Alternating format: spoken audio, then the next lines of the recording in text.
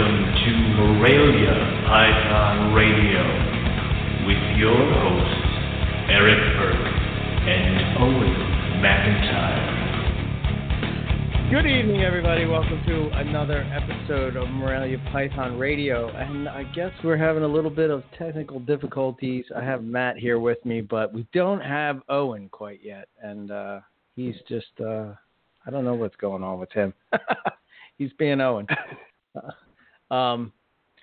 Let's see. I'm trying to get him hooked up. But anyway, tonight we are talking to Matt Minetola from Philly Herp, and we're going to be talking about Reptile equipment, the whole new Facebook thing of like the bans of ads for animals and the 2019 season. Owen's going to just call in straight in. So there he goes. Yeah, okay. Cool. So what's up, man? How you been? Pretty good. It sucks because I just saw you yesterday, but my allergies just kicked in today. I was working and cutting weeds. So I'm sneezing. I'm stuffed up. It's all good now. That sucks. Yeah. I think I actually have him real quick. I think this is him. Yeah, see if you can get him on. Owen? No. This is crap. I hear him. It's old school. This is some bullshit. It's not my fault you're using shitty equipment or something. I don't know. What's going on? You can dial in or what? No, Blog Talk's just, it's black. It says the show doesn't start till 1 a.m. 1 a.m.? That's what it says. That's what it says in the invite. 1 a.m. and everything's dark. I don't even have a countdown to when the show starts on that thing. Oh. It's just dead. Good Maybe Lord. because it's Wednesday. The whole thing's all over the place. We screwed it up, man. We screwed it up. It literally says show starts at 1 a.m. Because normally I have a countdown to when the show goes on the air, like there's a clock. That's not working. It's dead. It's nothing. And then I'm like, I'll call in with Skype. It's like, do you have Skype credit? I'm like, what? No. We're like, just call, fucking push the button. Nope. Wouldn't let me do that either. Okay. Well, it sounds like 2012, but that's okay.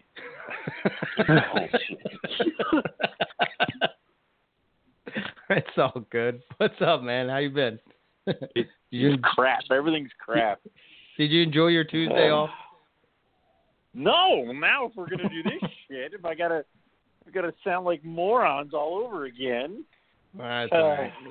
We're all good. I'm sitting here and I'm like, Eric, just send me another one. And you're like, I did. And my email's like, no, he didn't. Like, it's just like not. The second invitation never showed up. So, we suck. Maybe it's coming we now. do. I don't know. Anyway, if it does, I'll quick push the button.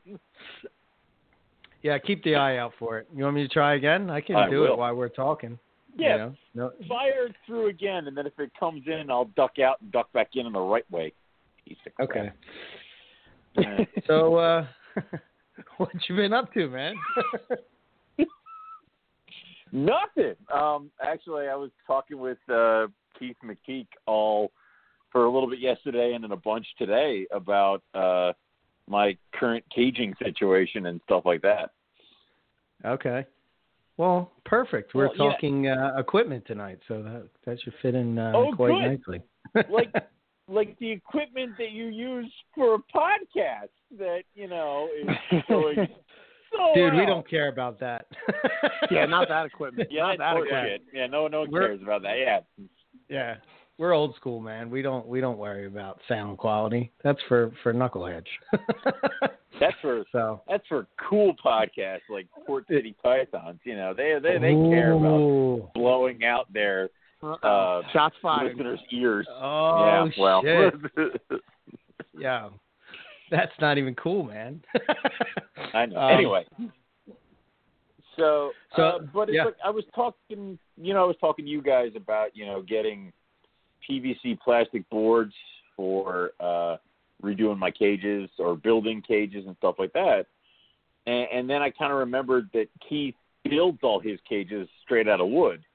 for his bull eye and all his other stuff. So I really wanted to talk to him about, is it safe? Because I was always told wood cages could be, like stuff can leach out of the wood and hurt the animal, and what does he do to make them safe? So from talking to him, he gave me a bunch of stuff to do. He gave me all this other stuff that he uses to seal up all his cages to make sure that they're safe and that they don't like puff up and get wet and fall apart or disintegrate on you. And he's telling me that he's been using some of his cages for like 10, 15 years now. So maybe even longer than that.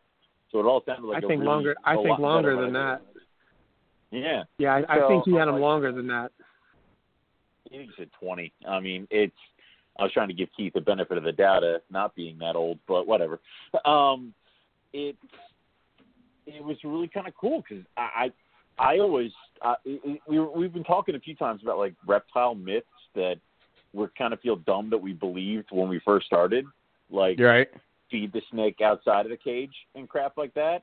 And wood cage, it's like wood cages. It goes right up there with this is crap that you don't need to believe. So whatever. So yeah, I'm looking at that. You're going wood. I'm probably gonna, just because it's like at the end of the day, it's going to be $150 a cage. Break it down. And what's the size of the cage? 6 8 foot by 6 foot. Are you doing 6 footers? Yeah, 6 by 24 by 24. Yeah. Okay. So, yeah, because you're looking off the top of my head. I don't know exact price, but it's definitely like $450 for like 6 foot cages usually, and that might be even before shipping. $440. So, yeah, it's a lot. I mean, yeah, it definitely helps when you make stuff. But if you have someone that knows what they're doing, like I said, I'm lucky enough to be to Keith's house a few times, and his cages there's no warping. They look perfect. So I think if you do a wood cage, there's just a lot of people that throw it together. They don't do the correct things. I know I personally don't know what to do with a wood cage. I'm not good with all that stuff. So mine would probably warp and swell and be garbage in a couple days. Well, not a couple of days, couple of years. But like I said, I really do. I know someone else that said he thinks Keith had them for like 25 plus years. Some of them, he throw them right into the wall, so he can't even move them around. It's like if he wanted to eliminate them, I think you'd have to rip them out of the wall. So he had to do a real good job on them, and he still got them, and he still got them going. I believe. I know he changed his room up a lot. So well, that's cool. I think I'm addicted to cages now because I'm like I said, Matt came over and helped me set up the diamond python cages, and dude, it's pretty sweet. I'm like you don't even have lights in them yet. I'm telling. Once you have lights in them, it's gonna be ridiculous. You're gonna love it because it just makes it a world of difference when you got lights in the cages. Yeah. You can just sit back and watch the animal. I was like, wow, breeding would be super easy, man, because I can see what they're doing. I have to stick my face right in there. I can just kind of poke in and be like, oh, there you are. Yeah, it's cages. Once you get cages, it just makes everything so much easier. You're like, I don't know why I even dealt with racks half the time. So, it depends on the species. It depends on the species. It does. Yeah. Let's not get carried away. Yeah, but settle down over there, Owen. Hey, I'm a retic guy now. Okay, I have to have. I know. I know you are. Yeah. Wait, can I pause 1 second? I heard you're getting another retic, Owen.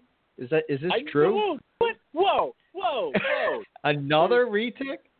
There's talks of another one. We've 2.2 not pulled any triggers. Whoa! What are you at now? 1.3, right? Okay. I have 1.2, right? 1.2. Yeah. But this is how the shit starts, because you know what? This is how it started with carpet python too.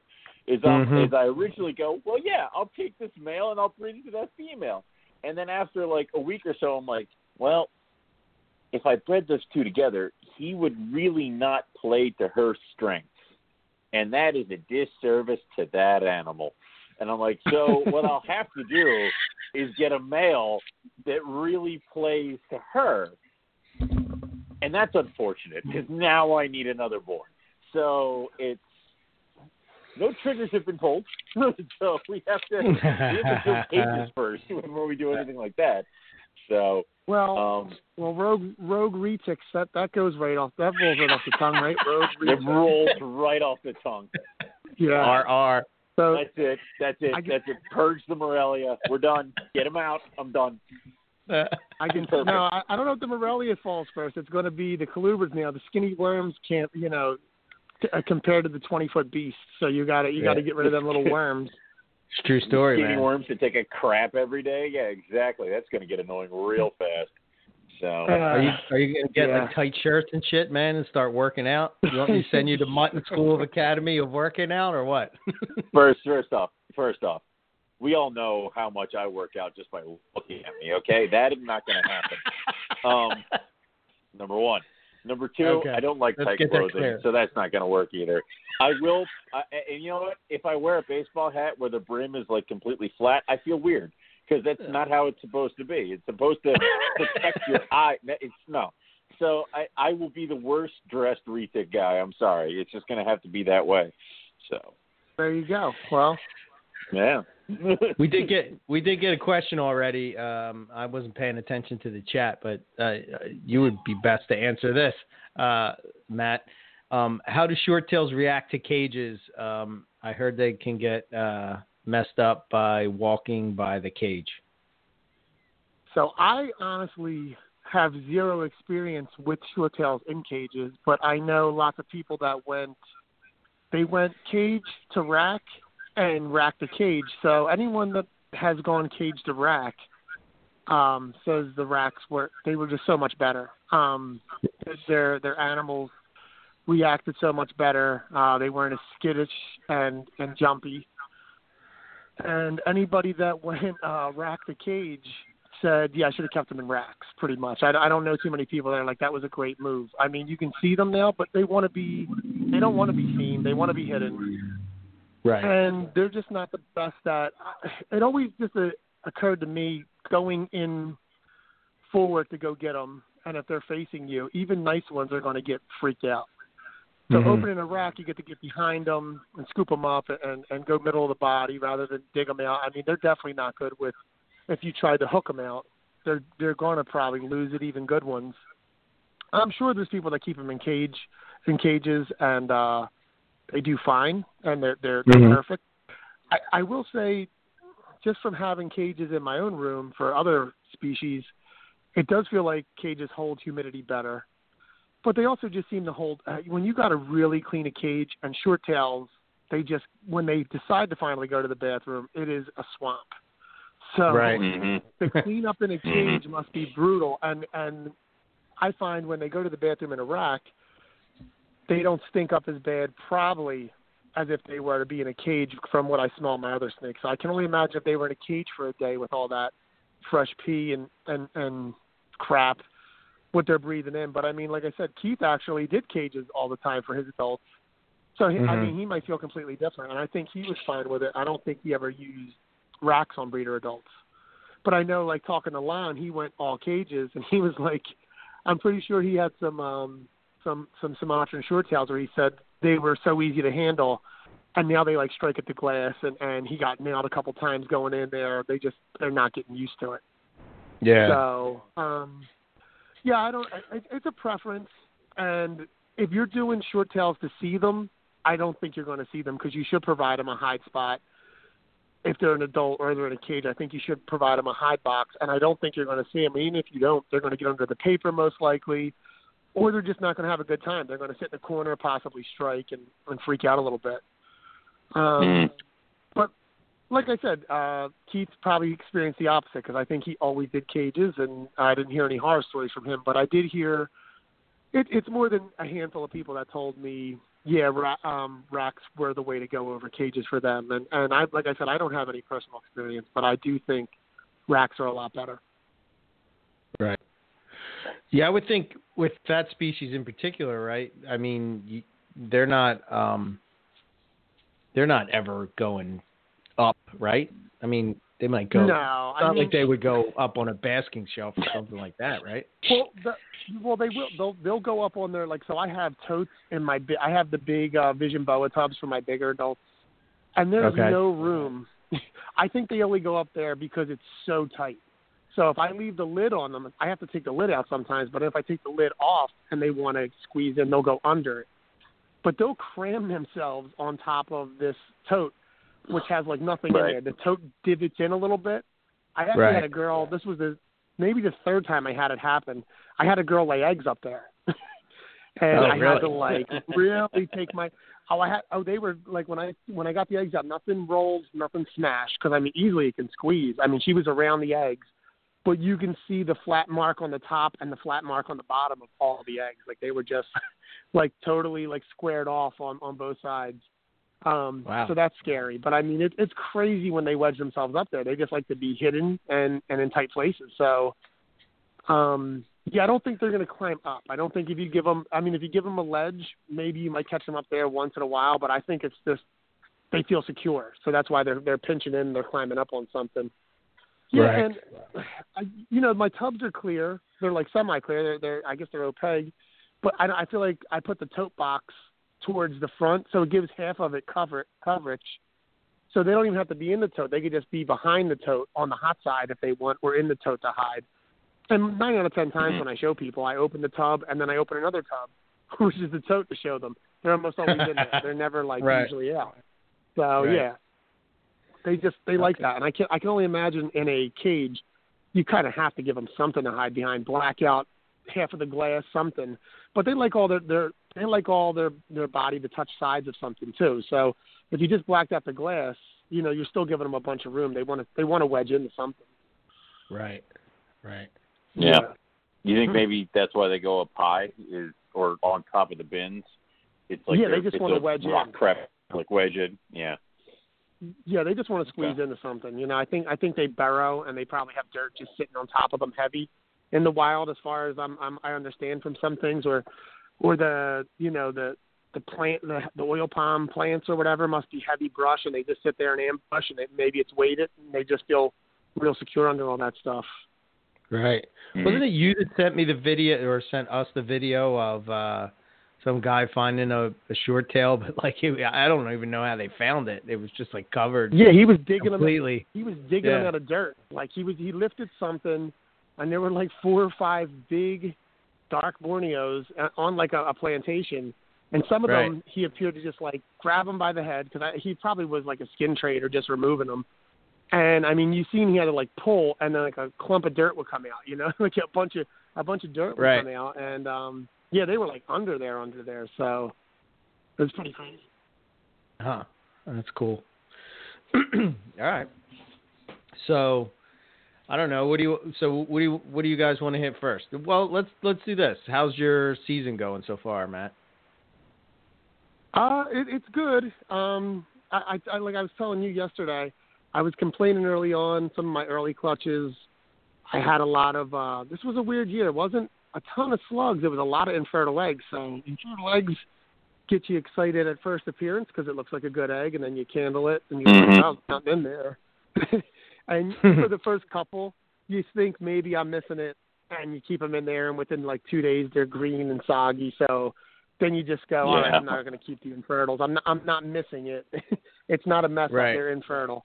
I used a lot of first-time smaller males to females that went before, and it seems like the more rookie males threw a lot of infertile eggs, and then I went with the more rookie females, first-time females, to seasoned males, and I got big full clutches out of them. So it was the first half of the year, everything went early. It was all the young male stuff, and I was getting a lot of infertile, some slugs, very small clutches out of big girls. I was surprised.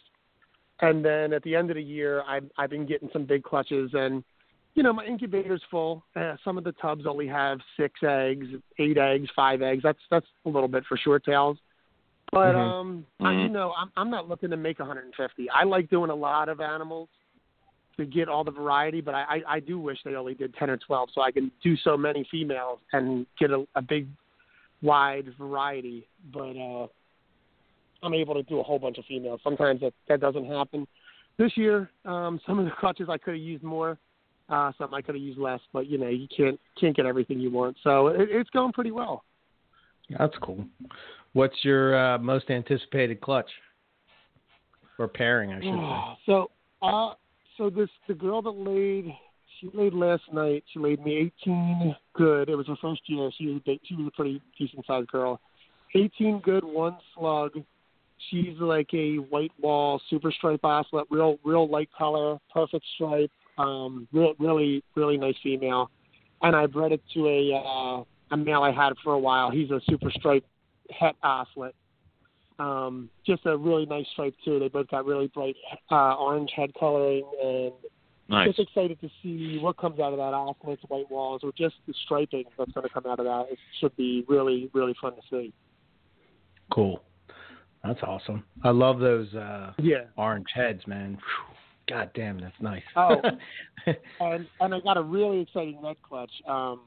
So I got this red stripe from Ashley Baker. She doesn't have a whole bunch of animals, but every animal she has is like top notch. So her and her boyfriend or fiance, I believe, or maybe husband now, Ed. They have such a nice collection. It's not huge, but everything they have is top notch. So I was able to get a striped red off of her. That's possible het albino and possible het hypo. Hypo gene works weird in bloods, so I don't even know. But this stripe color, the color of this male is just weird, and he's awesome looking. Some of the offspring have big wide stripes. I'm definitely shooting for that. And I bred her to my VPI stripe line female, who is also, she proved out het albino. She was a pos het albino. So I actually don't care for the albinos to come out so much, although that'll be cool. I just want to see what kind of red stripes come out of this. I'm pretty excited about that. I think I got 12 or 14 eggs out of that, so that should be pretty fun. Sweet. Nice. Yeah. Nice. And you don't, you would say the hypo is what? Not, it's like, is it like a Borneo gene? Like, does it work like that? Is it polygenic? You know what? Who knows? I'm actually I'm pretty ignorant to the red hypo gene. I mean, VPI seems to produce them, and they come out here and there, but I don't know if anyone really locked down exactly how it passes or anything like that. Or even there's some animals out there, like the animal I got from her and some of her animals, they could possibly be somewhat hypo. They look different than most reds. So I don't even know. I don't even know. I should get more into that. But I even hear red people that just focus on reds. I don't think they know how the hypo gene really passes or works so much. So hopefully everything comes out. Like if you hear about Sunglow bloods, they're awesome looking. I think that has to do with hypo and all that stuff. But they randomly occur, or I guess I'm not the best to talk about all them because that's kind of them genes because I don't really know what's going on with them. Right. So I don't want to get someone slamming their keyboard right now. I'm sound like Owen talking about blood. Yeah. Hey. Owen knows, and I breed them.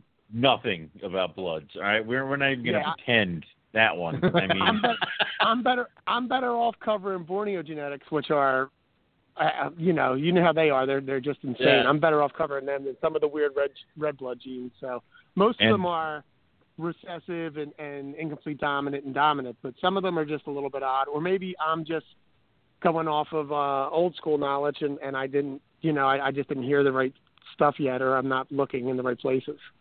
Gotcha. And Borneos and bloods are different, so they are different. That is my contribution. That's my contribution. I mostly do Borneos. So you got to stop saying I'm going to make T-negative Borneos because there is one Nindo, but they're not over here. I cannot promise those things. I can, it's going to have to be. It's been how many years now? I don't know. I'm going to just start telling people you skipped out on that male retic and you've decided to throw your white lips in there with that retic. So I'm going to start saying that kind of stuff. Hey, if I'm crossing anything, I'm throwing my Timor. I'm throwing my Timor with the piebalds. I'll make piebald Timor ticks. He's not trying to breed his rough scales together. He's trying to make a rough scale retic. That's what I heard he's doing. When people ask about I want a 25-foot bumpy snake. That's all I want. Dude, you would be in heaven with a 25-foot rough scale. No. That is a line I refuse to cross. Right. Could you imagine the teeth on that thing? Holy shit. The head scale shield would be massive. It's like, Owen will send us a picture of his hand that's like gnarled to shit, and he's like, I don't know what went wrong. Yeah, we should stop talking. We're probably giving people ideas. People are probably throwing reptiles in what we tips as we speak. Excellent. Okay. Owen, did you get any more eggs? I got nothing. Nothing? It's been a horrible year. Yeah, man. I have one female that might go, and it's the jungle female to the jungle male that I got from Joe and Melissa that's on loan over here. Okay. But, she's due beginning of May. After that, dude, the only saving grace I got is that both my bredel females refuse food. So, okay, this might be a bredlie year for Owen. But it's like, other than that, dude, I got nothing. It was funny. Go ahead, Matt. No, I was just saying that would be cool having bredels.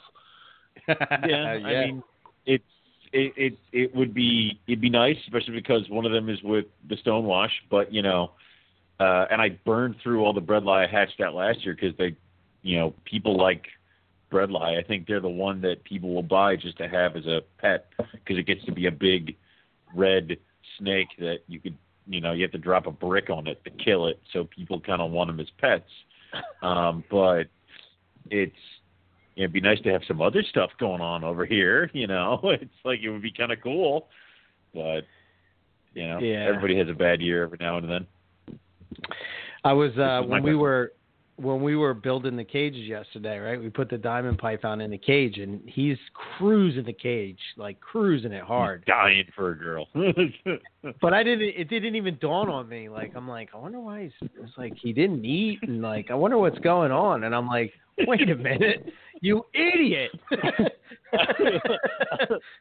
I love how you're like, that's weird. He's not eating and going all over the place. What does this mean? Like, you haven't seen it a million times. I know, but you don't see it now. Yeah. You know what I mean? It's like, true. That's right. He's a you used to breeder. seeing that in November, right? Yeah. And I'm like, oh shit, that's a spring breeder. Okay, all right. See, I get it. I get it now. All right. So before we move into the equipment stuff, I'm curious what your guys' thoughts are on the new.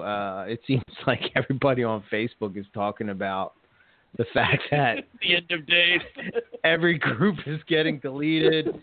There's no for sale. I've heard that even pages that are putting it up are getting deleted. Wow. I don't know. That's crazy. Well, like if you're putting up for sale. Well, think about it this way, guys. Have you gone through your Facebook and seen how many of the groups and pages you're a member of have changed their name? I think most of the for sale ones have changed the name. I noticed. I went to my group. I went to my groups and just saw the empty space. There was a lot of empty space. So I think some definitely got deleted. And I did see some name changing. So, well, look at it this way: it's no longer the Carpet Python Classifieds or something like that. I think it's just Carpet Python Discussion or something like that. And it's PA Reptile Classified Fan Club. It's Carpet Python Fan Club. That's so horrible. Yeah. And then we have the PA Reptile Classifieds is just I think PA Reptile or something like that. Right now what they're trying to do is they're trying to change the name to avoid being caught. Because, and this is something that, this is not new news. Weren't they threatening to remove all kinds of, animal sales off Facebook? Exactly. So, I'm sorry, they finally caught us. They finally got us. Well, I think what happened is, and I don't know if this is true or not, because I didn't do any research into it, but from what I've read, there was a classified group, and people were talking shit in it, and arguing with each other. Somebody reported somebody, and they came along and said, "Oh, wait, what's this? Delete." And then the waterfall for one, but they just started looking. I guess I don't know. Well, I don't know how they do it. I thought it was like an algorithm that there were certain things that they would pick up on, and as soon as they see, and I think that's why people were like changing it to write instead of writing like $300 plus shipping, they would put like spell it out $300. Oh yeah, or 3 space O space O or something. Yeah, like that. I don't think that was working like people thought it was. I just think they got relaxed on not looking around as much or cracking down because I don't. It's not like a robot. I don't think checking this stuff. So I mean, someone sees 3 double space 0 double space 0, they know it's $300 or spelling it out. Right. I think that I think maybe Facebook updated its algorithms and they did update it with things to look for, and now all this shit is, like you said, it's waterfall. They're finding it, and they're going to delete it, and they're going to take it off. Now, what I love is that everyone's like, what will we do? I'm like, there were reptile sales before Facebook, guys. Like, it's okay. It's like, we're not going to go back to the day. There were reptiles before Facebook? What? Wait, what? Yes, Eric. And there were these things called forums. They were a magical land. But it's, but we're not going to go back to we're not going to go, stop. I know, I said forums. I'm sorry. We're not going to. I sound like Trump when I'm saying about coal, like going backwards. It's like, back in my day, we go to the forum. So, anyway. Obviously, we're not going to go back to I'm going to get a list of animals in the mail and Polaroids, and I have to send you a blank check, and then you send me animals. Oh, you may have to do a little bit more work to sell your animals and have a business presence in the reptile community. It sucks, but you may have to get a website. You may have to get a king snake or fauna account. You may have to make up ads. You may have to talk to customers. I'm sorry, but that's the way it might have to be. So I saw a couple people talking about. Go ahead. Oh no, I was going to say I wonder if the way I was doing it when I saw all the stuff with kicking people off Facebook for putting up sales prices and everything. Yeah. I wonder if you just put available, PM me, or PM me for more info. There couldn't be any harm in that, and that's the way I was kind of working, and it was doing okay. So business page on Facebook, and I have available animals, and I just have pictures of the animals and prices, and I've never gotten any kind of a warning or anything like that. So it might have to be from. Maybe I will, and if I do, guess what happens? I'm not trying. I'm going to take down that thing, and I'm just going to have a link to my website, and there you can go there. So right. Yeah. Like I said, I'm not trying to create a loophole. I'm just saying, how can that be a problem if you just put, contact me for more info about this animal? I don't understand how you can get too involved in that, but it's definitely weird. I am a little bit mad. I didn't think it would affect me, but like there's certain groups where I only went in there because that's how I knew who was breeding certain animals, and I was like, I got to figure out where I can find all these people again, because I don't see them around on Facebook too much. It's like there's select people that only came on Facebook, I think, to post on classified. So it's going to be difficult to find some people maybe. Yeah. Yeah. I know I saw that Chris Behoff was doing this thing called Reptiles, and basically he decided to create a reptile sales marketplace with a fully functioning app on iOS and Android, and it's called iReptiles. But I think, I don't know, that's kind of already there, isn't it? I mean, we really need one more goddamn classified site. I mean, I'll take a look at it if it looks awesome, but dear Lord, like there's so many things and places now. It's what's the one called Morph Market? Morph Market. Yeah. But they changed that around though. It used to be completely free, and now if you have, I don't know if it's a certain amount of animals or a certain amount of, like if you put the group of animals and it surpasses a certain price, then you got to buy a membership. I mean, it's not the worst thing in the world. If like you said back in the day, you have to do King Snake, you have to buy a membership to post on King Snake. Mm-hmm. So I was there with that, and you have to be so careful in your wording. if you weren't like an LLC and you put like, if I put Philly Herpeticulture and I wasn't an LLC, they would immediately remove the ad. I had to redo the ad, and it was such a pain in the ass to redo an ad. So it does kind of suck because Facebook, like you were saying, like if there can only be one place, and Facebook kind of was the one place, and then if you want to venture off and check fauna, there would be some people there, like old school people or people that just don't use social media. Once in a while, you check King Snake and you see some stuff that you haven't seen before. There was a couple. You only had to check 3 or 4 things. Now with Morph Market and maybe this Reptile and websites, and you're still going to find stuff on Facebook. And I imagine the uproar is people are going to think, well, now I'm just going to sell on Instagram. And then, Facebook and Instagram, same thing. They're going to crack down on that. So it's just going to be. It's just going to be, hey, maybe shows will get popular again. People will start bringing out other stuff, and they'll go to shows again. Maybe we'll see cool stuff at shows. But no, it's maybe. I mean, I know I have a Morph Market account, and I don't pay for it, but it limits me I can only post 1 picture per ad. So if I want to, I can spend the time, and I can put a single animal per ad, which isn't bad. But if I have 15 of a certain, like if I have 15 bredli, that gets annoying. So I usually just toss up, hey, I got this many females, this many males. This is a picture of a bredli. Contact me for more info. And then people are usually confused when I say that I have 2 animals and I picture 1. And then whatever. Well, I was on Morph Market. Go ahead, my bad. I'm sorry. I mean, it's all right. It's more talking to people. It's more interactions, and sometimes people get confused, it's a little bit more difficult. But I've sold animals on Morph Market. I've sold animals on Facebook. I've sold animals on Instagram. I've sold animals by taking pictures of my show setup and selling them to somebody who saw the picture, zoomed in, saw an animal, and bought it, and I had to take it off the table. Like, there's so many ways to skin this cat. Yeah, we'll find something.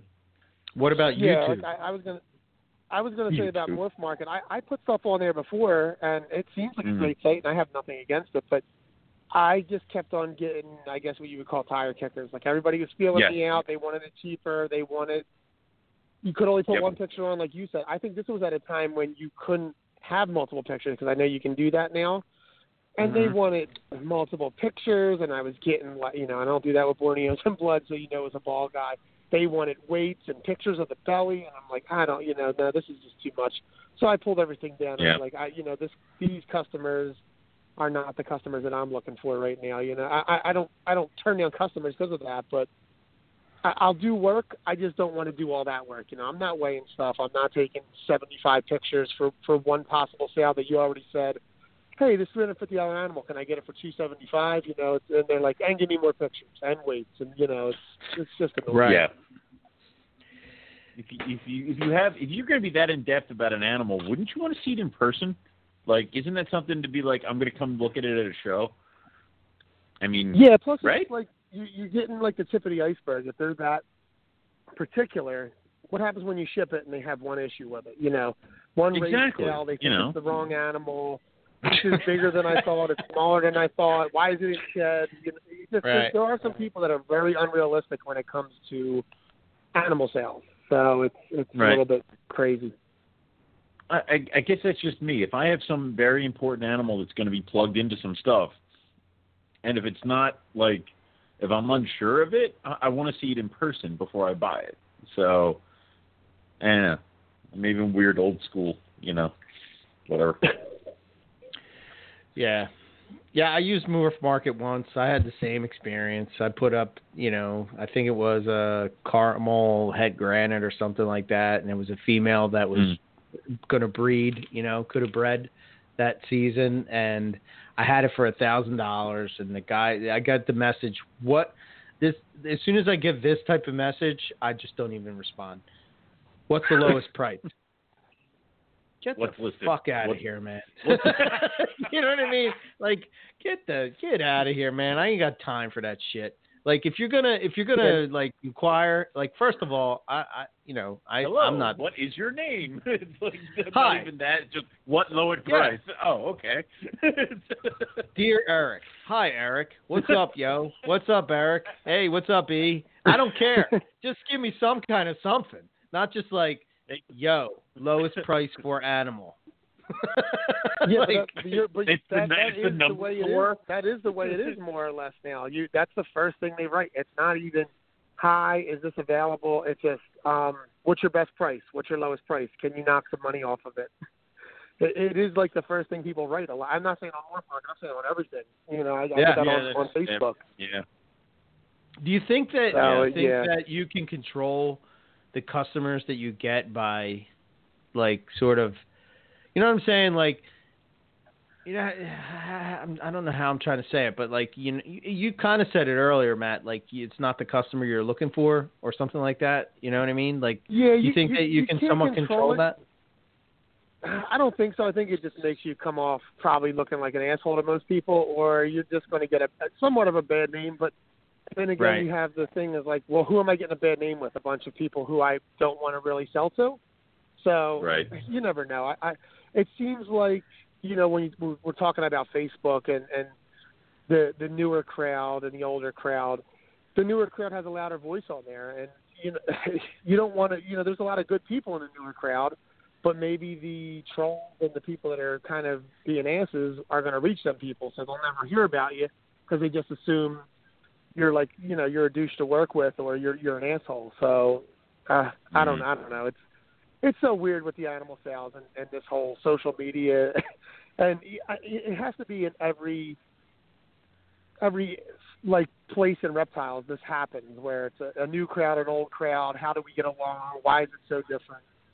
But yeah, it's weird. It's definitely weird. Yeah. It's speaking of tire kicking and mass frustration. Are you vending Hamburg? No, I'm going up. I'm not vending this year. I won't be vending the next show in June because that's Carpet Fest. Yeah. And I usually don't do August, so I probably won't be doing August. Who wants to be there? I won't. It'll be a while before I'm there. Text me what time you're going because I got a bunch of guinea pigs I got to give you. So. Okay. Yeah. I'll take them. In case now everybody knows about it. So yeah. Those guinea pigs are on the house, right? They're not money. Oh yeah, pigs, right? Because I don't want them for money. Do with them. Dude, they're 5XL pigs. So I'm not. Come on. All right. I mean, what you can't feed them to the female retic that you got from me? They're too big for her.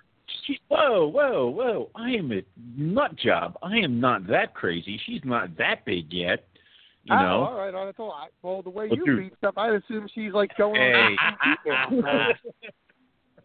Hey, it's actually these are. If you go on Rodent Pro, which is where these things came from, they're like the largest guinea pig you can get. It's the size of a freaking rabbit, dude. I've never seen guinea pigs these big. Yeah. Oh wow. So I'm like, screw it. No idea who can eat these. So, I don't know where I'm going to put them because Kim's going to be upset. There's going to be some guinea pigs in the freezer filling up some space. Have to get rid of the popsicle, I guess. Do not tell her you got them from me. All right? No. I'll say I'm holding them for Owen. They're both of ours. I'm just keeping them at my house. Yeah. Damn it. Nice. Okay. Yeah, I don't know what the future is, man, but there has to be somebody out there that's like good with technology, and you would think that they would have this by now, but like an app that's like Facebook that's just about reptiles. You know what I'm saying? Like, come on, man. It can't be that difficult. Or like even an eBay format. I'm not saying auctions like eBay, but I'm saying like as simple as how eBay looks. I mean, well, I guess it's not that simple because eBay, I'm sure, costs a lot of money. But I mean, there is a lot of technology, and if somebody put forth an effort, and I'm not smart to do it, so I'm not shitting on anybody. But Me neither. You would think that there would be.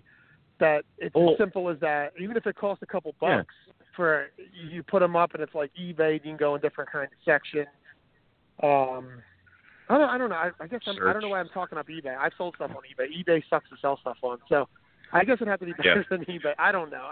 The answer is Facebook. Let's just break down the door. Call up Mark Zuckerberg. Stop being a bitch. Yeah. Maybe he can make us a Reptiles Facebook. That's all we want. I don't know. Yeah. Think about it this way. When was the last time places like King Snake or Fauna had like a facelift or like an update? Yeah, a while. Like, they look the damn same. They've looked the damn same since 2002? I was in college. Thank you. Like, dear God. Yeah. And you know what? If you want to waste an afternoon, go on King Snake and start kind of poking around. I think you used to be able to get back to where they would still have like the forum section, and there's some weird ass posts up there about like Jaguar, the new thing. I'm like, oh wow, and it's like. Oh, yeah, and I used to hate how their forum would be. Like, it would be like, you know how when you get an email that's like 27 back and forth? Yeah. I hated that. It's like you that. can't read it. Down. It's so horrible. Yeah. But, yeah, I mean, those are platforms that people have that, you know, you'd figure at some point they would have been upgraded. Now, I know that King Snake kind of has this thing now where you can buy the animal now by pushing this button, and you can link it to your PayPal account, which I hate, because then some Yahoo's going to buy something, and I have to now deal with it after the fact. I prefer to talk to my customers before they buy the animal. That style just doesn't feel right for Reptiles. Like, put it in a shopping cart. I mean, it's really odd when that happens. I was never a fan of that. Yeah, I would agree. That was an option when I was building the new website about just making the store was click and then contact and this person. I'm like, no, none of that. I don't want any of that. So, I feel like you should have some contact with your customer, and it just, like I said, it just doesn't feel right. You know, it's a live animal, and you're just like, let me just put that in my shopping cart and check out. Like, that's just weird. Yeah. When I was getting into carpets, Anthony's Caponetto's site was like that, and it just felt. I couldn't buy the snake because I just was like, I don't have to talk to him. Like, I don't have to, like, I just push this button and the snake's going to come. Like, do I know it's the right snake or like, I don't know. I just, you know. And he did Cresties on top of carpets. Right. And if you go on Fauna in the, was it the BOI, which is apparently now you have to pay to get onto the BOI and Fauna. There's a bunch of stuff where people bought a certain type of Cresty and they got it and it wasn't what they were expecting because it was a click, pay, put in cart, ship out kind of deal. And like that I think is dangerous. That you can definitely get caught up in that. Yeah. So, yeah, definitely. So, okay. Let's switch gears a little bit. Snakes are what? Reptiles are hard. Snakes and reptiles are hard. I want to be like Gary Valle and just, you know, like somebody has to like know somebody in order to contact me. And that's the only way you get in touch with me. And I don't have to worry about posting an ad or anything like that. But, you know, one day. Anyway. One day. What would you guys, I guess it doesn't matter who goes first, but what would you say is the one piece of equipment in your reptile room that you can't live without? What do you go, Owen? You can go. I'm thinking. I guess I can go because I do a heated room, and we were just touching on this with Keith. He was saying we should field this question. I guess a space heater. It would be definitely one of the biggest parts of my room. And what Keith was saying, so I use an oil-filled space heater. He was saying that so many people ask questions and they don't know how to hook it up to a thermostat or, you know, whatever Keith was hitting on. But right. I guess we'll just jump right into it. Like yeah, man, go for it. About the space heater. So so I use an ambient temp for my snakes. I also use belly heat too and heat panels. But I like my ambient temps around between 77 and 80 pretty much. They fluctuate during the season and night and day. And so it all starts with a space heater. I do the oil-filled ones that generally between $25 to $50 at Lowe's or Home Depot. I get a lot of questions about them too. One of the most important things I can say about them is you need one with a dial. A lot of them are digital now. So you got to set them up by buttons, and when you hook it to a thermostat, because it'd be hard to just put just an oil-filled space heater in a room and kick it on and rely on that to keep a good temperature. That's for your room. And if you're upstairs, you don't care if it's exactly, what do you want, like 72 degrees. You don't care if it fluctuates a little bit. You just touch the dial, turn it up a little bit more. But you need that on a thermostat. And when you do a digital one, and the thermostat decides to turn it off because it's at the desired temp, the whole heater turns off and stays off. So when that thermostat kicks back on, so if you have it set for 78 and then it goes to 79, it kicks off, and then it goes down to 77 and wants to kick back on, the heater, if it's digital, goes completely off. Doesn't come back on. So if you left your house and you were all nice and everything was good, you come home and like, why is my room 55 in the it's wintertime? What's going on? Yeah. It never kicks back on. So you need the dial on there. And what I do with mine, and I don't know exactly how Keith does his because he was saying how to use it. I basically, there's usually a switch and then a dial. You can turn it all the way up. The switch turns it on like turbo or more. And what I do is I turn it all the way up and I set it to a thermostat. I used to use a Ranco because a Ranco can support 1,500 watts. You can't just use any thermostat. You got to, usually they're 1,200 or 1,500 watts, I believe, the oil-filled space heaters. But now I do, which I heard Herpstat doesn't do this anymore. I bought the piece from Herpstat that Lon showed us, where you can hook an actual thermostat to it. So it supports the wattage of your oil-filled space heater, and I got it hooked to a Honeywell digital thermostat, and I can control it from my phone, and I can turn on from the thermostat, night drops and day drops, turn it on and off when I want. But what I used to do was the Ranco, and people would do the Johnston controls because they're just like the Ranco, 1,500 watts, but they're not very popular because they break a lot. People have horror stories about them. But I don't hear a lot of horror stories about them on space heaters because I got to imagine if you have a big enough basement and let's say that Ranco or Johnston thermostat breaks, I mean, I don't think unless it's summertime, I don't think your room's going to get blazing hot. So worst comes, I mean, unless you're away on vacation for a week, that's going to suck. But, I mean, usually I think most people that probably have a heated room, they try to have somebody check in on it, give them a call or whatever. Or that's a suggestion. If you have a heated room like that, you should probably try to, even if your family knows nothing about Reptile, say, hey, why don't you go to the base and just peek at one of the digital thermometers? Give me a reading of what numbers. It says. And, if it's too high, you tell them where the plug is and you have them unplug it. You get your ass home or have someone go over there that knows what they're doing. But yeah, so that's for the oil. That's for the space heater, the oil-filled ones. The ones that push air out, the ceramic ones, I hear nightmare stories about them. And I was actually, when I did my old Reptile room in my old house, that was one of my first ones, and that thing used to get like blazing hot. And I just heard horror stories, so I immediately got rid of that. I mean, it worked great, but I only had it for a couple months, and people are like, none of that stuff's safe, but get that ceramic little space heater that pushes hot air out of your room. And especially it was on carpet, so I don't know how I lucked out on that one. Holy shit, yeah, man. I got real the crazy shit we do. I mean, I know, right? But yeah, I heard Herpstat doesn't make that anymore, and it's awesome. No, they don't. And this isn't for me. Like, I'm not good with all the hooking up. I mean, I did all that because it's pretty easy directions.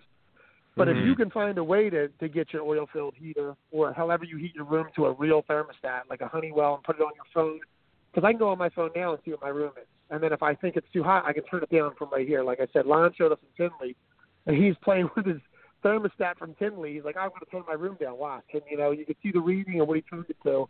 And I think all of our jaws dropped. Like, why don't we have this? This is craziness. So it's been the best thing, that thermostat. But even when I had a Ranco, it worked really well. I mean, all I had to do was, like, wintertime, I think summer I'd have it set to 79. Winter I would probably set it to 80 because it gets a little colder. The room would naturally be at like 77 then. You just kind of got to manually touch it up and everything. So, but yeah. So I don't know if that covers what Keith was talking about, but hopefully that works. But yeah, my suggestion is, I think Keith was saying that is also with the space heater, I suggest you just turn it all the way up, because if you turn it halfway up, the space heater itself has a built-in thermostat of some sort, and it might just turn off. You might want your desired temp to be 79, and wherever you think you have it at, it's not 79, so your thermostat's not doing anything and your room's not getting your desired temp. So I think you need to turn your oil-filled space heater all the way up, as high as it can go. Right. Okay. Yeah. I think that Spider Robotics did discontinue that, but I think they added something different, if I'm not mistaken. I haven't seen it. Add it back. Yeah, it's nice. I mean, I have it, and I got it when we after we talked to Lon, and I got it because I have a wall-mounted electric heater that was in the room that became my snake room before I even bought the house. And I was thinking, cool, I'll wire that and I'll be able to put it in. But apparently the wattage that is in that electric baseboard heater is more than that thing can handle. So I wasn't able to do it. So literally that Herpsat thing, or that Spider Robotics thing, has been sitting in a box with a Honeywell thermostat that can connect to your internet. Just been sitting in a box on top of one of my racks. I've almost brought it to the past 2 Carpet Fests to throw it in the auction, just because I don't know what I'm doing with it. But every time I'm about to do it, I'm like, maybe we'll hook it up to something later. So, right. Let's not throw it in the auction. Let's sell that to Matt as a backup. Since they don't sell it anymore. Oh, well, I mean, I'll cry. Yeah, I'll cry. So let's. I don't need the thermostat. I just need that thing. So you tell me how much it costs. I think it was like what, $55 or $75? Something like that. I don't know. It's I mean, don't you auction it? Don't you dare. So now people know I want it. Even if they don't want it, they're going to probably be, they're going to tease me with it. So let's just give it here. Bring it with the guinea pig. Matt, This is like becoming a solid week for me giving crap to you, because not only do we have guinea pigs, I have the gray Rogue T-shirts coming in, and now I'm going to give you that thing. You and I are going to talk later. Yeah, I guess so. Nah. All right, we should stop doing deals on the show. We're making deals on the show. All right. Yeah, we're making deals on the show. Dazzle me. Give me the rough scales. I will give you these things. So yeah, that's how it works. Yeah. Right. But we all heat our room. I mean, obviously, Owen just said he heated his room, and you use a space heater as well, right, Eric? I mean, you use that. Yep. Mm-hmm. You use you use the Spider Robotics thing too, don't you? I do. I had to take it down I have to rehook it back up because I did something different with my electric, and I just got to find where I'm going to, because I kind of reorganized the room a bit, but I used to keep my space heater towards the front where the 41 quart racks are, but I moved it towards the back because I noticed it was a little bit cooler back there. So I got to just rehook it up in the back. So, but yeah, I love that thing. It's great. Yeah. So and then Keith's second thing goes right along with the space heaters, for me at least, and I've had them even since I had my first reptile room in my basement, is fans. I have 2 fans constantly going in my room. I got the Honeywell. They're like $15. They're great. They're on all the time. They're not on any kind of a switch, or they don't turn on and off. I basically have them on opposite sides of my room, and they both point at like the doors in my room. One points at my back door, the other one points at where my laundry room is and where I come down the basement, because those are the cool spots. So and I have them angled down, so it pushes the air down. It creates circulation in the room, so the air doesn't get as stagnant. And I basically just run them. They basically go between 2 and 3 years, pretty much, or maybe not that long. I'm gonna say 1.5 years, 2 years, and then they finally just burn out, and I just put a new one up. So I don't hear a noise, and I'm like, oh, that's done. And I usually have like 2 or 3 more in the garage, just so I don't have to run the target. I just go and set them up right on my ceiling. They have these little, they have 2 little grooves, and if you put a big enough screw in your ceiling, that you can just hang them on the screws. So Okay. it works really good because also heat rises and I angle them down, so it pushes the heat down lower. Because I don't even know what a room is like when you just have a heater on with no fans pushing down, like a ceiling fan or fans. I mean, all the heat must just. I hear people say, "Oh, the top of my room is like 84 and the bottom is like 77." Obviously, the bottom of my room is a different temp than the top, but it's not that drastic. Like I guess the fans are really doing their job. Yeah, and I kind of overthought this because when I went and got a fan for my room, I went and I got the one that like has filters and like UV lighting to kill anything that's in the air, and it's like now because Honeywell Did you get a $400 Dyson fan? What did you do? Dude, I got like it was like $100, but now Honeywell has moved up in like they've changed models of like standing tower fan, so none of the filters fit, and you can't get the UV bulbs, but like the thing's like, whoa, now my filters are too clogged, I can't run, so. Like, I'm going to rip it up. I'm going to spike it one of these days when I get mad. And I'm just going to go get these, like, $12 fans from Target. So, yeah, but I will agree. You need air movement. You need some kind of airflow. And I like the idea of pointing them at the doors because that's usually where I have a problem is right by the doors is where it gets a little cooler. Yeah, I have fans, too. I have I went out and bought this fan that was, I kind of researched it a little bit. I can't remember the name of it, but I got it off of Amazon, and I can share the link in the chat or on the page or whatever.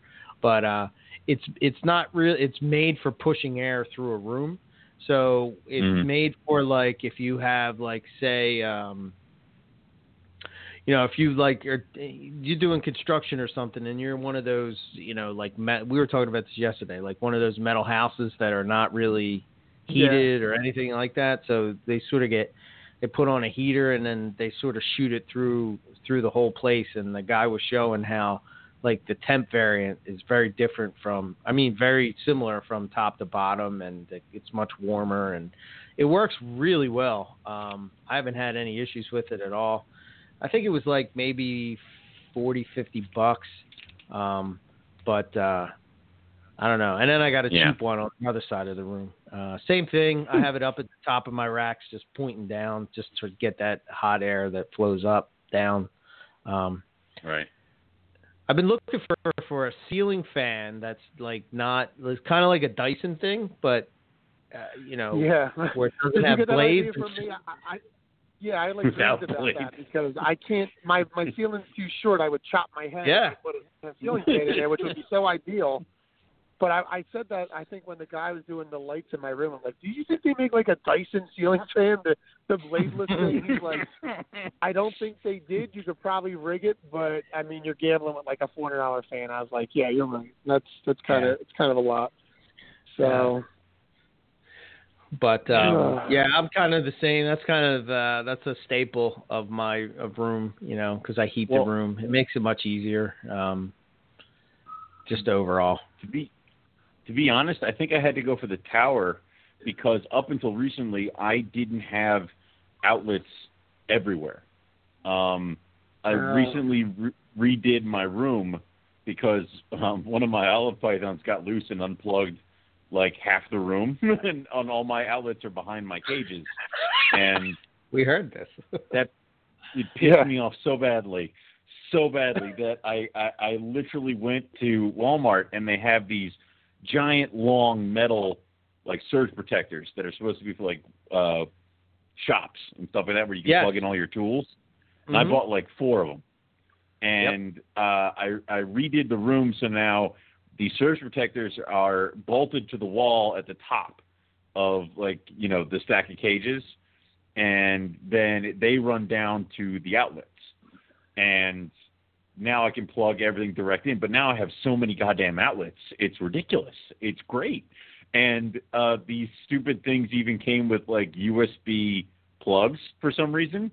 So now I plugged in Bluetooth speakers and stuff like that, so now I can listen to whatever the hell I want and all this other crap. But I'm probably going to get rid of that tower fan and get like what Matt was talking about, because I have outlets everywhere, so I can plug in several tiny fans and really get airflow going and stuff like that. So, but I would say that's something I would definitely recommend if you're setting up a room.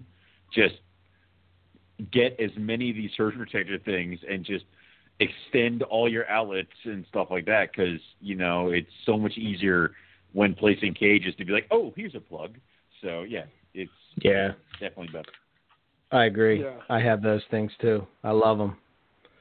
Yep. I never knew they existed until I was at work and somebody had them, and I was like, what the hell is this? What is this? Yeah, they're like $27 at Walmart, and it's like, and it's huge. Yeah. Done. You have Done. like 15 outlets in the plug or something, you know?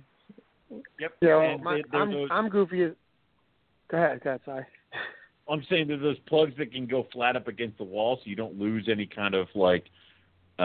You can shove the cages up against them, so yeah, it's awesome all around. Yeah. But, I'm goofy because I got to like do my room and put outlets all over the place and get like amp service, and I put them all low, like a dumbass. I was like, they're not on the ground low. They're definitely like 2 or 3 feet above. But I'm like, why didn't I put these things like 8 feet up where the where the racks is? Right. Yeah. But it's also because I have old school animal plastic racks and the plugs are lower, so that's where my brain was. But then I got new ones in the room too, where they're up higher and the ARSs are up higher, and I could easily just run a nice extension cord. But now, like you said, when I got to check something, oh man, it's a nightmare. Like if one of the Chondro's lights go out in the back, or I misplace what Herp stat, because I got Herp stat 4s, and sometimes I go, what the hell, which one is this controlling? And I got to dig in the back, or a probe dies. You should see what my room looks like. I got to have my son down there to hand me stuff because I'm trapped behind racks. I got to dig one out. I'm sweating. Yep. I'm cutting my arms on sharp racks in the back. There's like, you get that fine dust back there. I'm covered in dust. Yep. It's a nightmare when that happens. It's always a bad day when a probe breaks or something unplugs or you think something's not working. You got to play that game. Oh, man. I hate that. I've literally went downstairs with my label maker and labeled every cage of which computer it goes to and which probe it goes to. This way, if something goes wrong, I know what I'm pointing at. And even then, I'm still in one cage. It's like it's only 83 degrees. I'm like, bullshit. I'm temp gunning it. It's wrong, and it's insane. So you try to make it easier on yourself, but there's no easy workaround. You're still going to be busting your ass trying to figure something out in those things. But going back to the essential piece of equipment that I absolutely can't do without and I love would be my utility sink with the hose attached to it. Yeah. I mean, that's true. Watering is 10 times easier. Misting an animal is 10 times easier. Thawing out rodents is awesome. And then also I have on my slop sink a pump, so it will literally like flush after it reaches a certain amount of water into it to make sure that all the particulates and everything else I have poured down there get fired out into the sewer drain. So it's awesome. I love that thing. Yeah. It's fantastic.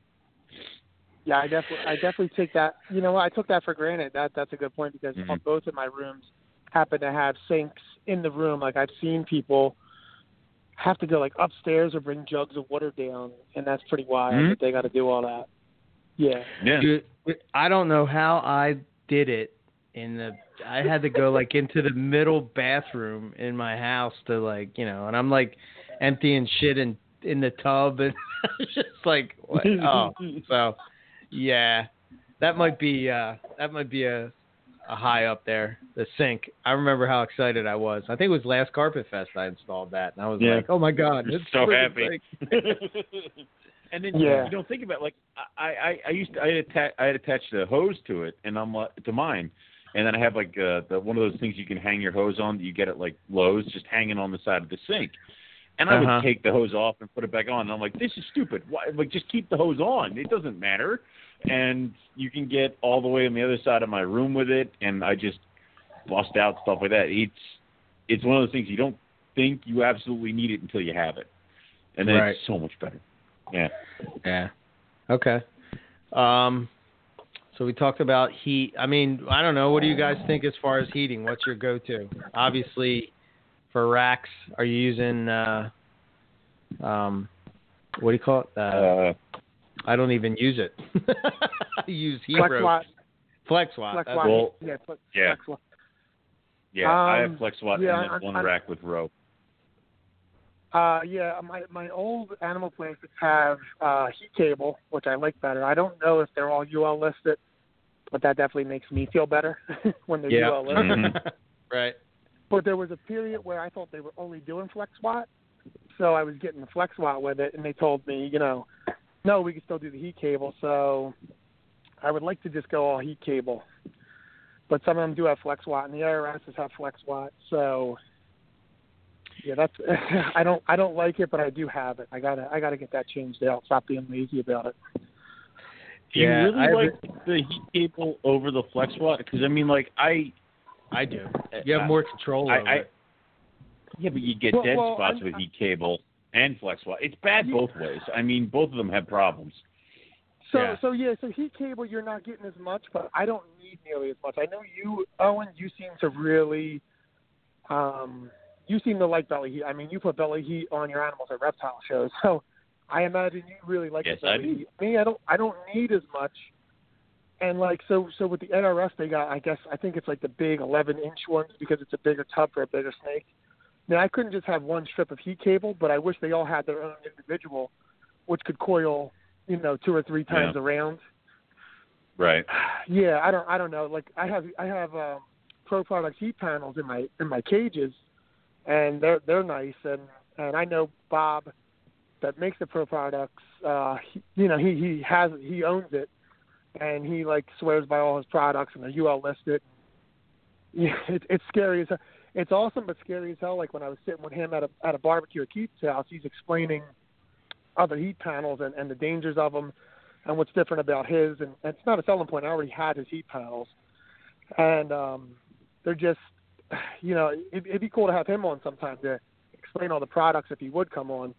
But they just seem to be very safe, and he hand makes everything. And I don't know. Like I said, I don't know enough about the product, but they're UL listed. And everything he does is he works it out pretty well. Right. Well, I was actually looking into his stuff because I did ARS or what is it? Where do we get where all my black panels come from? I got them from the Bean Farm and a bunch of other places. That's ARS or is that RBI? Thank you. I got the RBI ones, and now they redid them so that the panel and the plug, you mount the panel and then the plug plugs into the cable plugs into the panel, like the cord, the power cord.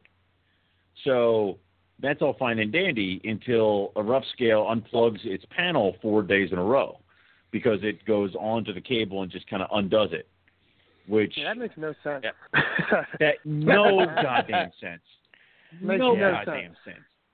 They definitely weren't thinking about arboreal animals in that situation at all. They weren't thinking about anything. So I had to literally mount the panel so that the power outlet faces a hole so that the plug is outside the cage. Otherwise, that was just going to keep happening.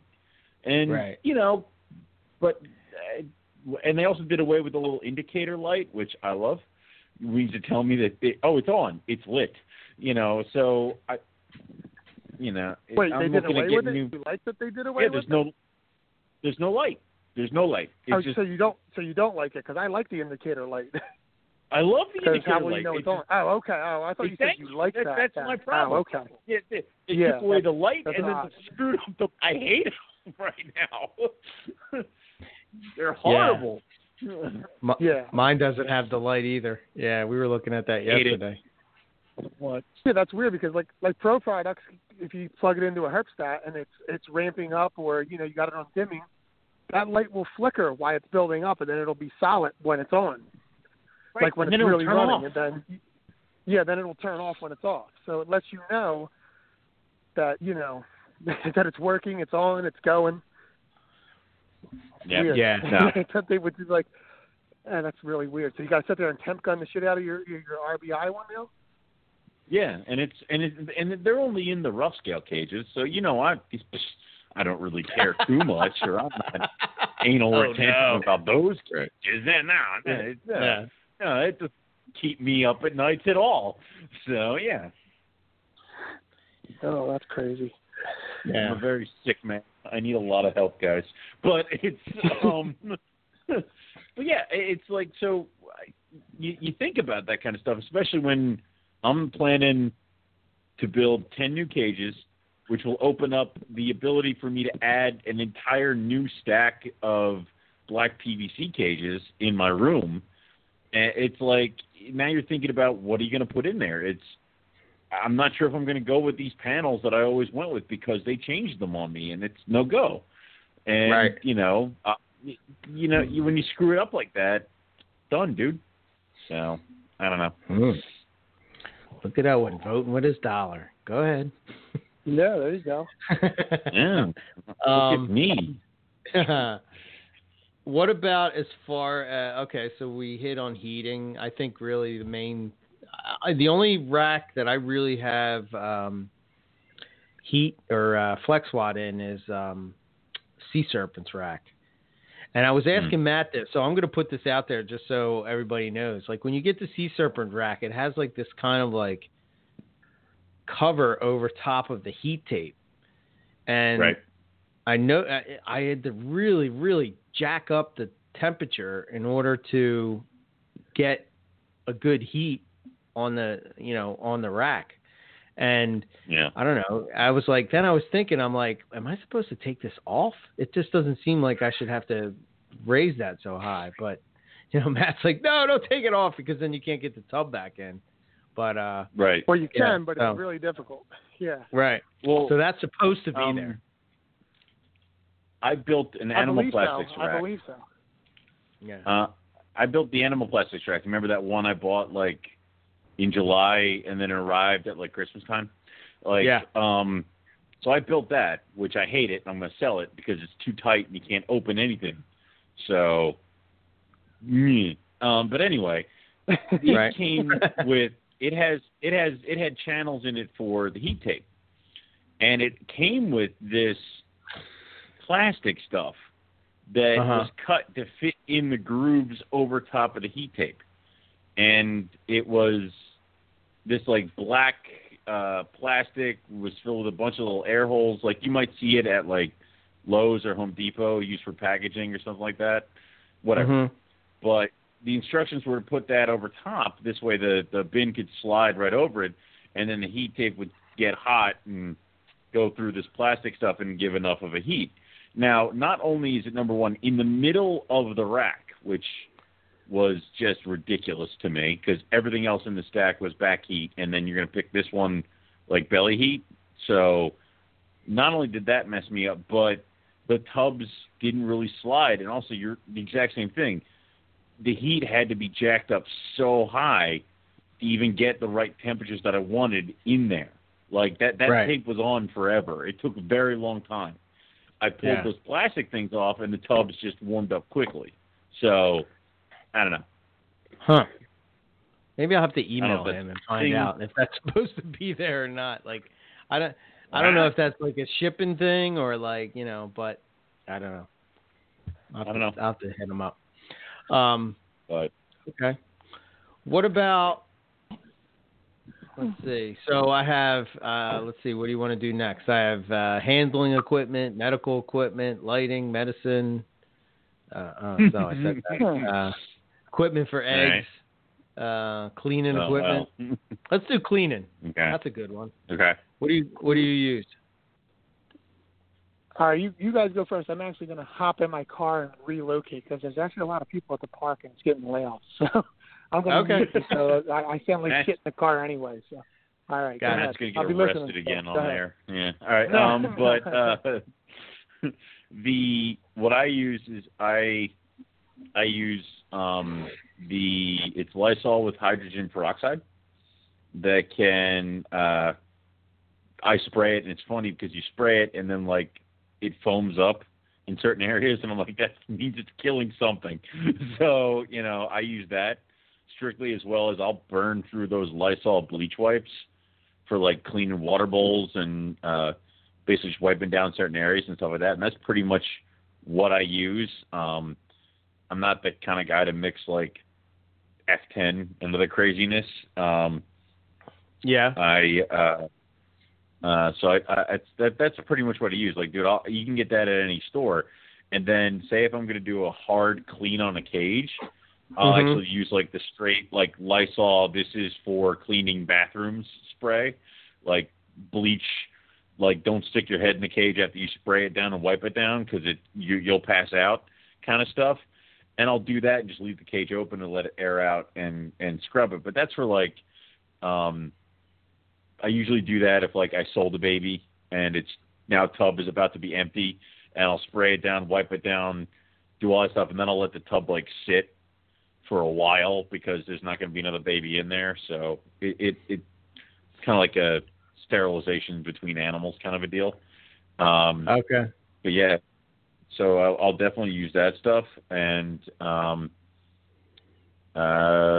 yeah, that's pretty much it. A lot of bleach with stuff like that because that's, I mean, when I was working at the lab, they gave you a bunch of different stuff to use. Right. But like chemicals and stuff like that. But the main thing they always would go back to is, and bleach. So it's like, here's this cleaner and that cleaner. Oh, here's the biggest container. It's filled with bleach. So, yeah, that's pretty much what I always go back to. Just be careful with it. I use this, I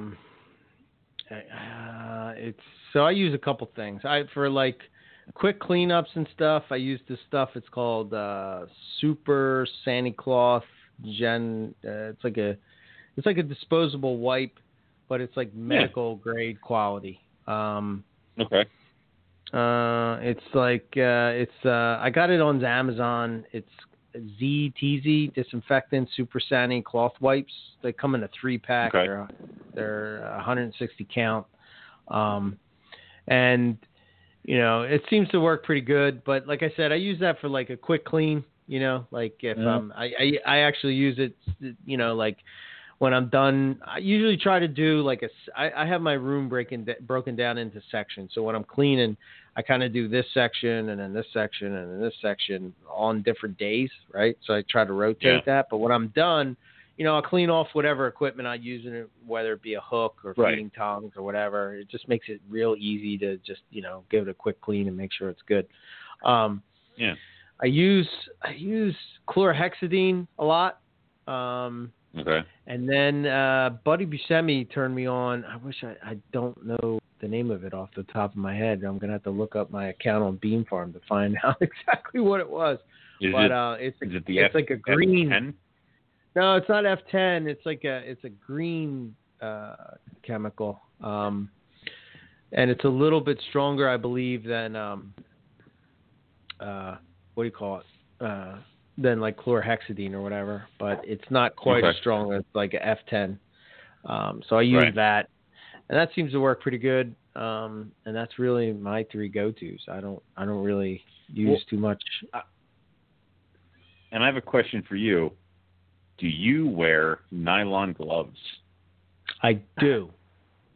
So do I. I have the disposable black nylon gloves you can get at, like, I don't know, Rite Aid and CVS and other crap like that. And it's like you wear them, and when you're finished a section or a stack, you rip them off and you put on new ones. Because that was how the labos used to taught us. They used to have us swap gloves every, like, say you had a rack of mice, and it was basically those big metal shelves on casters, and you had mice facing one way, and then the backs of their cages butted up against other mice facing the other way. You would do one side, take your gloves off, and turn them inside out and put them back on, and then do the other side, and then after that you had to take the gloves off and throw them away. So it's like that's pretty much what you can do with this kind of stuff. So yeah, I guess my experience. I'm back, by the way. Oh, okay, cool. Yeah. I guess my experience with, working with food and stuff is like, you know, you're constantly changing gloves and wearing gloves and all that kind of stuff. So it just seemed, you know, like I said, when I go from rack to rack, you know, or cage to cage or whatever, I'm changing the gloves. But But I have it breaking down into section. I think it just makes it easier. I don't know. I don't know if it's in my head or what, but I don't have any qualms about just getting in there and, just picking up shit and like, not that I did it with bare hands, but it just makes it all the easier, right? So much better with gloves. It's like, and what was it? I think I saw somebody was wearing nylon gloves once, and they took a picture of their animal, and somebody's like, "Why are you wearing gloves, pussy?" And it's like, seriously, it's not like. Listen, they're gonna bite through that. That's not the point. The point is that maybe you don't want to handle snake shit with your bare hands and then go have dinner. Like, it's all right. Jesus. True. Yeah, I did have gloves. I'm kind of cheap when it came to that. I only use them for the retake cages because I don't mind touching shit. But with the retake cages, it's just so grimy and there's so much of it, and it's all pushed in corners that I don't want to it'll get on your fingernails when you get in there and you crush it up. So I would just put a rubber glove on or a latex glove or whatever and just get in there and dig it all out. And then I would change gloves every retake cage because it's that much of a mess. So. Mm-hmm. Yeah, but that is a popular thing because you see that with pictures. Someone's handling a snake and they got a black or a purple glove on, the latex or the nylon glove, whatever you guys are saying. And not once did I think someone's wearing that for protection, protection from teeth. It's just because it just so happens that they're cleaning and that's they didn't take their glove off because they don't want to waste it for the pick. So I noticed with wearing black gloves, especially with baby carpets, I don't get bit as much. I don't know if it's they don't know what to do. They don't know what to do with it. It confuses them. Yeah. It's like I don't know if it just like blocks the heat or like dulls the heat or maybe they don't like the smell of the. Well, I don't know. But they seem to not be as bitey. But I don't care about that as much as just sticking my fingers in there just to get the shit, you know what I mean? Like just get it out, and it's sometimes move. Yeah. If I just have my bare hand, down. I might be. See, you're lucky, Matt. Your animals only shit like every 3 months or something like that. Not when they're young. When they're young, they shit all the time. When they're young, they shit all the time. Yeah, and they won't always shit, but when they piss, I mean, it's a pool. You gotta get in there, and I mean, it doesn't matter how much paper or substrate you got. It's you got to pour that thing out. It's crazy how much they go. That's crazy. Like Lon called it. What did Lon called it? The devil's stew or the devil's soup? Something like that. That was it. Well, yeah, he had enough of the devil's soup. He said so. Matt's animals take a piss when he drives them for like 10 minutes down the road in a display case. He gets the hamburger. I'm watching him unpack. Yeah, I'm watching him unpack, and he's like, I have to see who pissed today, and he has to go through it. When they unload, that's when they unload the most, as I've showed, because they've been holding it all in. So the ones that are clean, when I'm taking my showcases out, I'm like, well, that won't be for long. So it's either when someone decides they want to see one, or they just go right in the middle. When I'm just nice and relaxed, they just go in the middle of the show. And, I mean, I'm someone that would clean it out no matter what, but you have to clean it out because they're swimming in it. It's crazy. So. Right. But what do you use for cleaning? So I do. I got a couple different things, and there's no rhyme or reason, I guess, when I decide to pick up what bottle. I use the F10 mix. I use chlorhexidine mix. I like Clorox wipes now. It just seems to be really easy and good. I'll give them a wipe down, but I'll still use the other stuff. I like them just for cleaning off my black table tray, the wheel one that I got for the car. If something falls on there, I've been trying to do more and more, even though I can't get all the way to the back sometimes without using this tool, wiping the slot of the rack, like the top of it and the sides. Like I like it for that. It gives it a quick swipe. You know what I mean? Because that's something I think I'm definitely too relaxed on, and I gotta be more on that, because when you do wipe it, it's so filthy, and you're just thinking like everything goes up there. They're breathing. There's dry shed up there. I mean, because when you have racks, they definitely mess with the top of that rack. So I like it for that reason.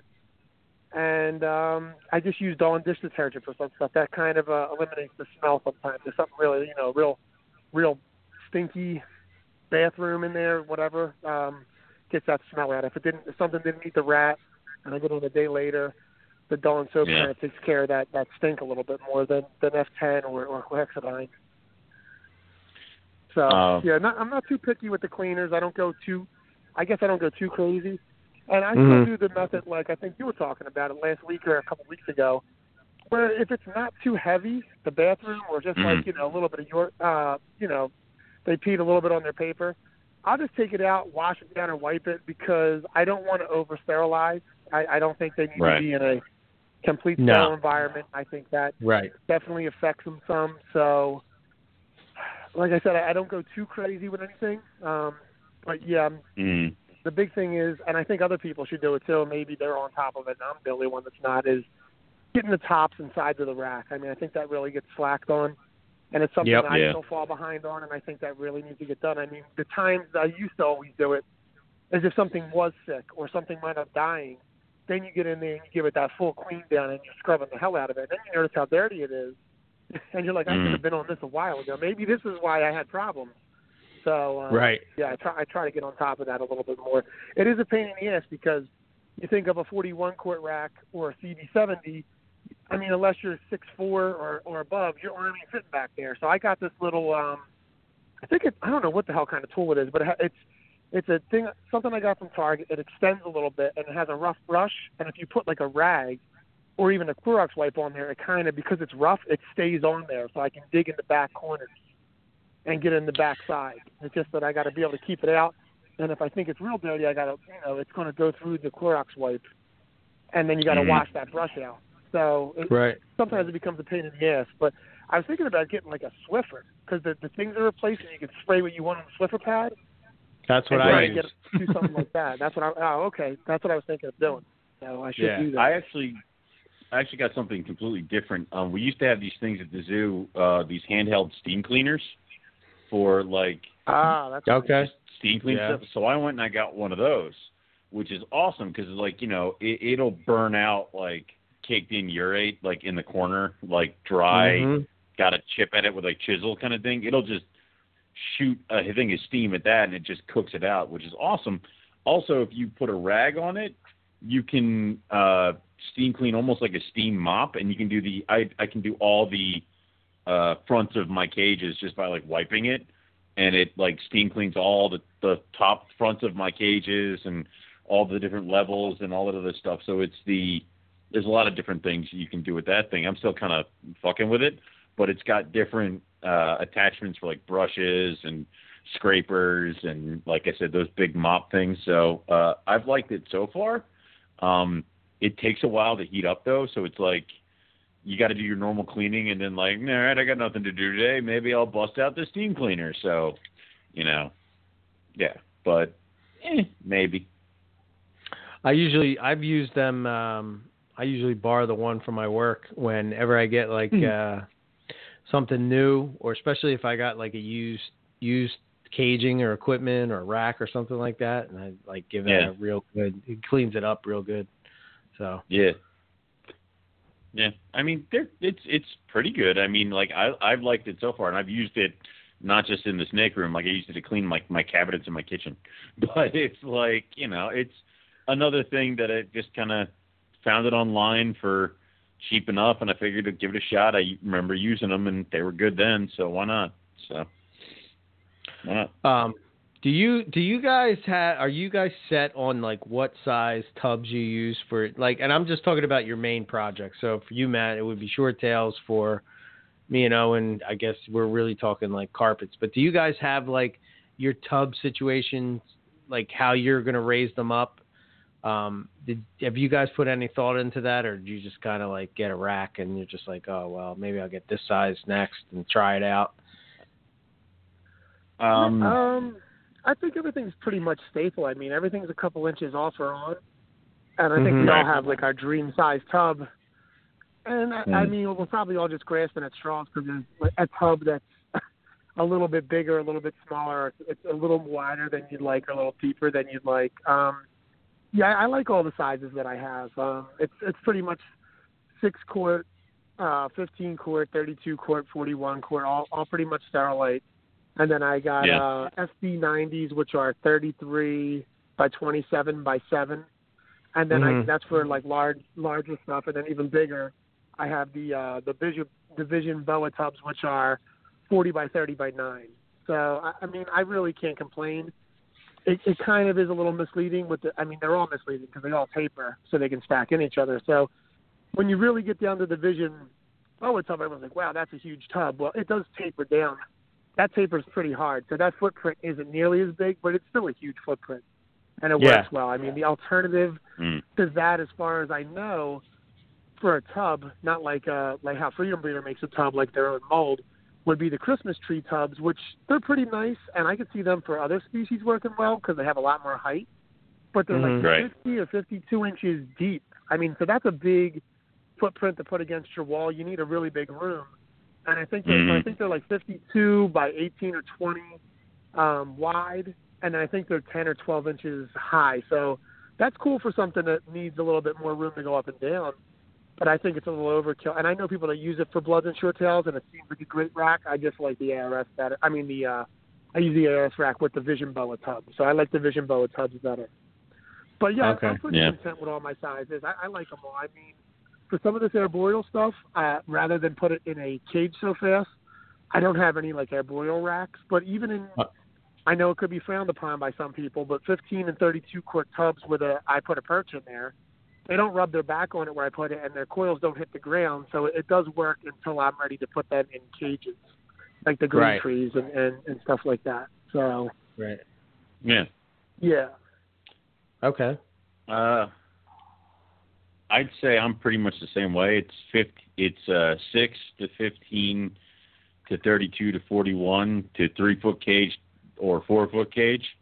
Well, in some cases soon it'll be 6 foot, but it's like I have 8 foot, pretty much Sterilite, 20 foot. I have the Sterilites, but I have an old rack. It's a Nature's Spirit or whatever the hell. I got it from my old boss, and it uses the Iris 41 quarts, which were bigger than the 41 quarts that we get currently. Like they're bigger, they're maybe not as tall, but they're larger and more square, and that's the big white one that comes out kind of laterally, kind of like the one that I keep in my side room with all my colubrids. I like that one for those guys because it just seems bigger than the other ones. And but other than that, dude, it's like everything else pretty much sticks on. The only thing is I do know that I don't like 28 quarts because it's like, why do I have this? Because it's just a little bit smaller than a 32, and this is dumb. I should just get a 32. So I had a couple 28s, and I just hated them and got rid of them. So I definitely love the 32s, especially for like yearlings, because they blow out of the 15s pretty quick on like my schedule. So. Yeah, I forgot about V18s and V35s. I have them as well. Those are great for babies and raise ups too. And I know Eric got them too. I just read it. Yeah. So they're part of it too. So basically 6 quart and then V18, whatever one I want to do, or 6 quart to V18. And some stuff will go in like V35s. I don't have a lot of V35s, but so that would be the order. Sorry. Okay. Eric, you have those long ones, right? That's what the are V18s. those? Yeah, that's the V18s. Yeah. Yeah, so they're like those. the depth. They're like the depth of a 15 quart, maybe even a little bit longer, but they're skinnier in width, and they only have they're like 3.5 inches high. So they're good. Right. They're nice for. I mean, they're great for a hatchling because you can keep it in there for a definitely longer period of time if you need to. So and they're good for even yearlings if you keep them down in size. That's probably not what I'm thinking about. Have you guys seen those colubrid ones that like somehow go on forever? Box ones? Yeah, thank you. They're like those are like they're like the V35s or the V15s, but they're really skinny, I think. Yeah, or they may be even longer. I don't know. Maybe I'm wrong. There's a lot of tubs now. I mean, like it's a good question you asked because, I mean, it used to be 6 quart, or then it would go 12 or 15, 28 or 32, and then you had like CB70s or 41. Now there's so many, and they seem to have a footprint for everybody, and different species and arboreal stuff. So it's hard to complain about rack size now because there's so many. If you shop around, you're going to find a tub that fits your style, and they have back heat, side heat, belly heat, whatever you really need. I mean, they're even putting, I don't know how good or what it does. I've seen Animal Plastics and I've seen other people doing it. They're putting rope LED lights in the corners of them, I think. So I guess if you wanted to give them, if you felt like you had a black rack and they weren't getting enough light cycle, that they get lights or something, or maybe just make your room look cooler. I don't know. I mean, I'm not against it, but I don't have any LEDs in the back of my racks. Yeah, I just, well, for me, when it comes to lighting, I really wouldn't use, to me, I guess the lights are more for the animal, and I just have a window in my room, so it just makes it easy to do that, so I don't have to worry about that. Because it's not like you can see them, I guess. I mean, maybe it'll give a little bit of something, I don't know. But, see, I was thinking about Xing out the 15-quart tub. Really? I don't know. I like the 15-quart. I actually love the 15-quart. Well, it just seems like, you're in if I'm going to use the 6-quart, then it just seems I would just go straight to the, 28 or the 32. I think the Vision is 35, which is like that rack I have that has 22 slots. You know what I mean? It's kind of like this the width of a CV70, but it's maybe half the length, if you will. Yeah. Gotcha. So see, I wanna go get one of those racks that does the 32. Is it the one that does the 32 and the 15 at the same time? Like it can have the one that I 132. I got a bunch of them. Yeah, I got a bunch I want of them. one of those. Yeah, and that's what's great about the 15-quart is because you can do that. I guess you'd call it like a hybrid rack, where you have your choice. I have them 9 high, so I can either have 932s or 1815 quarts. So that works. I mean, that's great. And you can't really beat that. They were the first racks I bought because I had small size stuff, and it's great for when someone's like, what kind of rack should I get? I mean, that gives you a good, hey, you can use the 15-quart now, and when it gets a little bigger, just go ahead and get yourself a 32-quart and bump it up. So they're making a lot more of them kind of hybrid racks where it's like, I know like Freedom Breeder and ARS have that where you can do like a different level. You can have one rack, but every level has different style, size racks. So you can different stuff. Yeah. That's great for like pet owners or people doing it a little bit smaller. That they're undecided. You don't have to get one unit of 41 or CD70s. You can get a couple levels of everything, and you can be taken care of in a couple levels. You can have every, from baby to adult in a 3-level rack. So it's pretty cool. I do have them. I think I got a couple of them from you, Matt, and then I just I bought some from Animal Plastics. That one that you can do either one, and I do like that. 15 and the 32. Yeah. Right. Yeah. But I do like that. But that's a cool thing. So if you want to get rid of 15s, then you just have a bunch of 32 quarts, which is a great size tub. So. Right. I mean. Oh no. It's your call. It's not really a bad thing. Yeah. It's just a preference. I just think the 15 for me with short tails, it seems like they move up into that 15-quart tub and they stay there for a while and they're pretty rock solid in there. It seems to be like their favorite tub. I don't know if it's age or whatever, but it's like when they get in that tub, they start growing more and they feed. And it's like when they go to 32, they sometimes get a little skittish, even though they're plenty ready for a 32. And every once in a while, I got to back them down into a 15. And they're like stuffed into this 15, and I give them a couple weeks more in there, and then I'm like, all right, you can't be in here anymore. You got to go to 32. So I like the 15s as a stepping stone, where it's like babies are born, they go into 6, and then if I pick my holdbacks around about a year, they move up into the 15s, and then they spend about a year and a half in the 15s, and then they're in the 32s. And then from the 32s to the 41s. So it's like I like that, having that stepping stone, because I get my holdbacks out of my 6 quarts because I need those for the new babies. Well, I would if I ever breed carpets again, because now that's up in the air. I mean, I can't even breed any snakes now. So I'm going to say there's not a rush. There's no need to hurry the holdbacks out of the 6 quarts this season.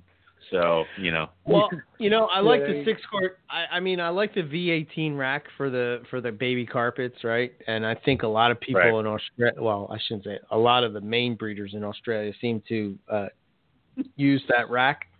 But I think the problem that the thing I don't like about that for carpets, and if I was doing chondros as well, or scrubs, stuff like that, that's like the arboreal. Like, I like that 6-quart tub because you can put that, the David Brahms perch thing, pulse perch that he makes, the 3D perches, and it fits in there. In the V18s too, I think they make even like a shallow one.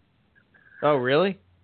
Huh. Yeah, they I'll do. have to look that up. It just didn't seem as high to get that leverage, Yeah. I think if you, Jake from the Herpeticulture podcast, I think he posts pictures like that. He has like a V18 or something, if I'm not mistaken, and he even puts like a plane on there or something. It actually looks really nice. But I was like, that's weird, because you would think, with like 3.5 inch, what are you really going to do arboreal wise? But for like, baby carpets or even chondros, you can still get them to perch on there, and you're not messing them up. You're not hitting them off the ceiling, and they're not draping coils on the ground. So, right. So I think they do have them. So you're wrong. I'm gonna have to look that up. You're wrong. Yeah. I'm going to his site now. Let's see. I guess he could build anything that you actually ask him for. Yeah, he measurements.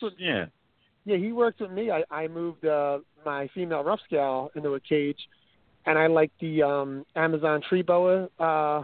Like it goes into a 15-quart. I think they have like 4-inch stands. I got him to do 9-inch stands for it, and I bought a ladder to it, and it has the water bowl holder. So that's what I have. That's how my rough scales are going to be set up.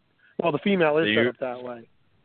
Fancy shit, I just threw mine in a box with mulch. I mean, you get the plastic ladder and stuff, God. Well, you would think you would baby the shit out of it. I did. I was like, it looks nice. The thing is, I decided the rough scales are going to stay in the basement. Nothing is natural or natural setup in the basement. And I was thinking of getting them like cork bark and putting them on Reptile chip and all this stuff. And I said, it's not really my style for the basement, and I'd rather just be able to get in there and clean easier with them. So I just went paper, black plastic hide box under the perch thing and the ladder, and it works good. I mean, she goes in the hide box most of the day, starts coming out like towards 5 o'clock, perches on there, and at nighttime she's out there hunting pretty much. Not hunting, but like she's looking for food. So she seems to dig it so far. I was worried the first couple. She's real nice and out of the rack. I mean, I could always just scoop her up, and I was like, here we go. Now she's in a cage. Watch her be evil, because I heard some of your stories. And no, she was pretty cool. I mean, I was a little bit more cautious, but he was fine. Yeah, it was a bitch getting her tail off of the. I had to take out the whole setup because she was like locked onto that thing. So I was like, all right, this kind of sucks, but whatever. Yeah. I just shared. I looked on their site, and what they have is I looked on the site. It's a VE 108 11 tub perch. So I guess it's for Reptile Basics VE 108. And it looks similar to that rack, but it's a little bit taller. And if I could actually find taller? That. All right, maybe. Yeah, maybe a little bit. Maybe I was wrong. All right, well, whatever. No. I never knew they made such a tub. This tub is actually really cool for arboreal stuff. The VE racks. That's weird. The VE racks are pretty nice too. Yeah. No, I didn't. Well, I'm not on there, but I just know they're across from me at Tinley, and their racks are like they're plastic, but they're like so like I don't know. They're like so slick and shiny. They're pretty I mean, it's just a plastic rack, but they're like very smoothened out. I don't know how to explain it, but they got nice. I mean, it looks like they got nice products. So I mean, I'm kind of animal plastic sea serpent guy, but black plastic racks. I don't. It's hard to go wrong with them, sort of, unless Owen's building them himself. That's the only way you can really go wrong. Hey.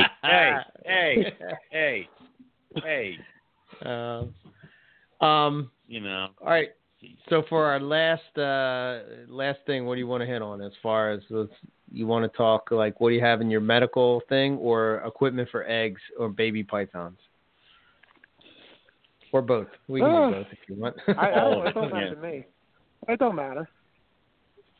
Okay. All right. Let's do. Do you have a medical kit? And what do you have in it? Yeah.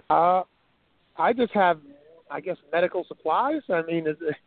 Do you have certain stuff that you keep as far as on hand? As far as do you keep Neosporin or Benadine? In my room. Yeah, in my room where my St. Kids, I have that plastic drawer. I got Betadine, I got Neosporin, I got Q-tips with the wooden tip, like the wooden handle Q-tips.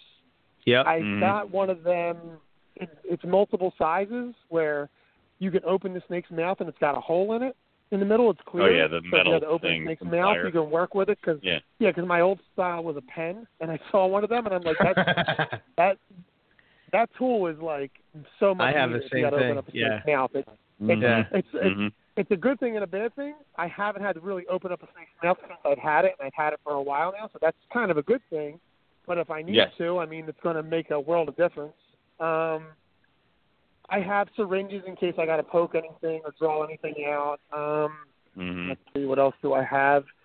I do have rubber gloves on hand in case of anything. What else? Alcohol.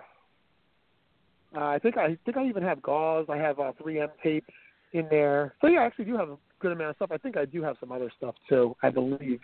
6 popsicle sticks. I use them to open up the mouth too after I got tired of pens, but I don't use them for that. But so I got probes if you need probes.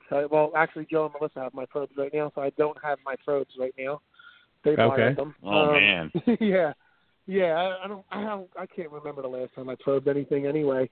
I mean, I need to probe a lot of chondros because I don't know half my sexes, but I need someone there to assist me with chondro probing because I'm used to stuff with rough skin where you can rough it up a little bit. So I'm not used to what chondros throw at you with how delicate their skin can be.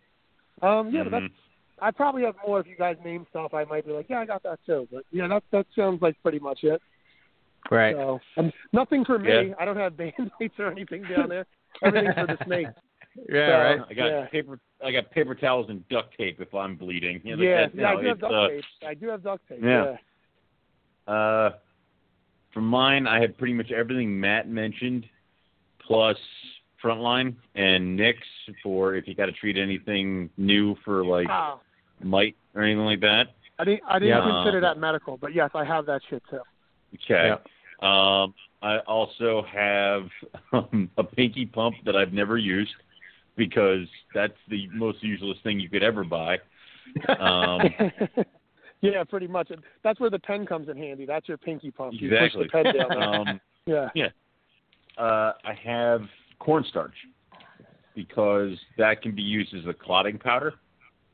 Okay. So if somebody hurt, you just kind of jam cornstarch in there, and it'll stop anything that's bleeding. I've had to use it twice when babies rip their umbilicus and they're bleeding. You just kind of put a bunch of cornstarch in your hand and just kind of tap the baby with it, and it just clots it all up. Okay.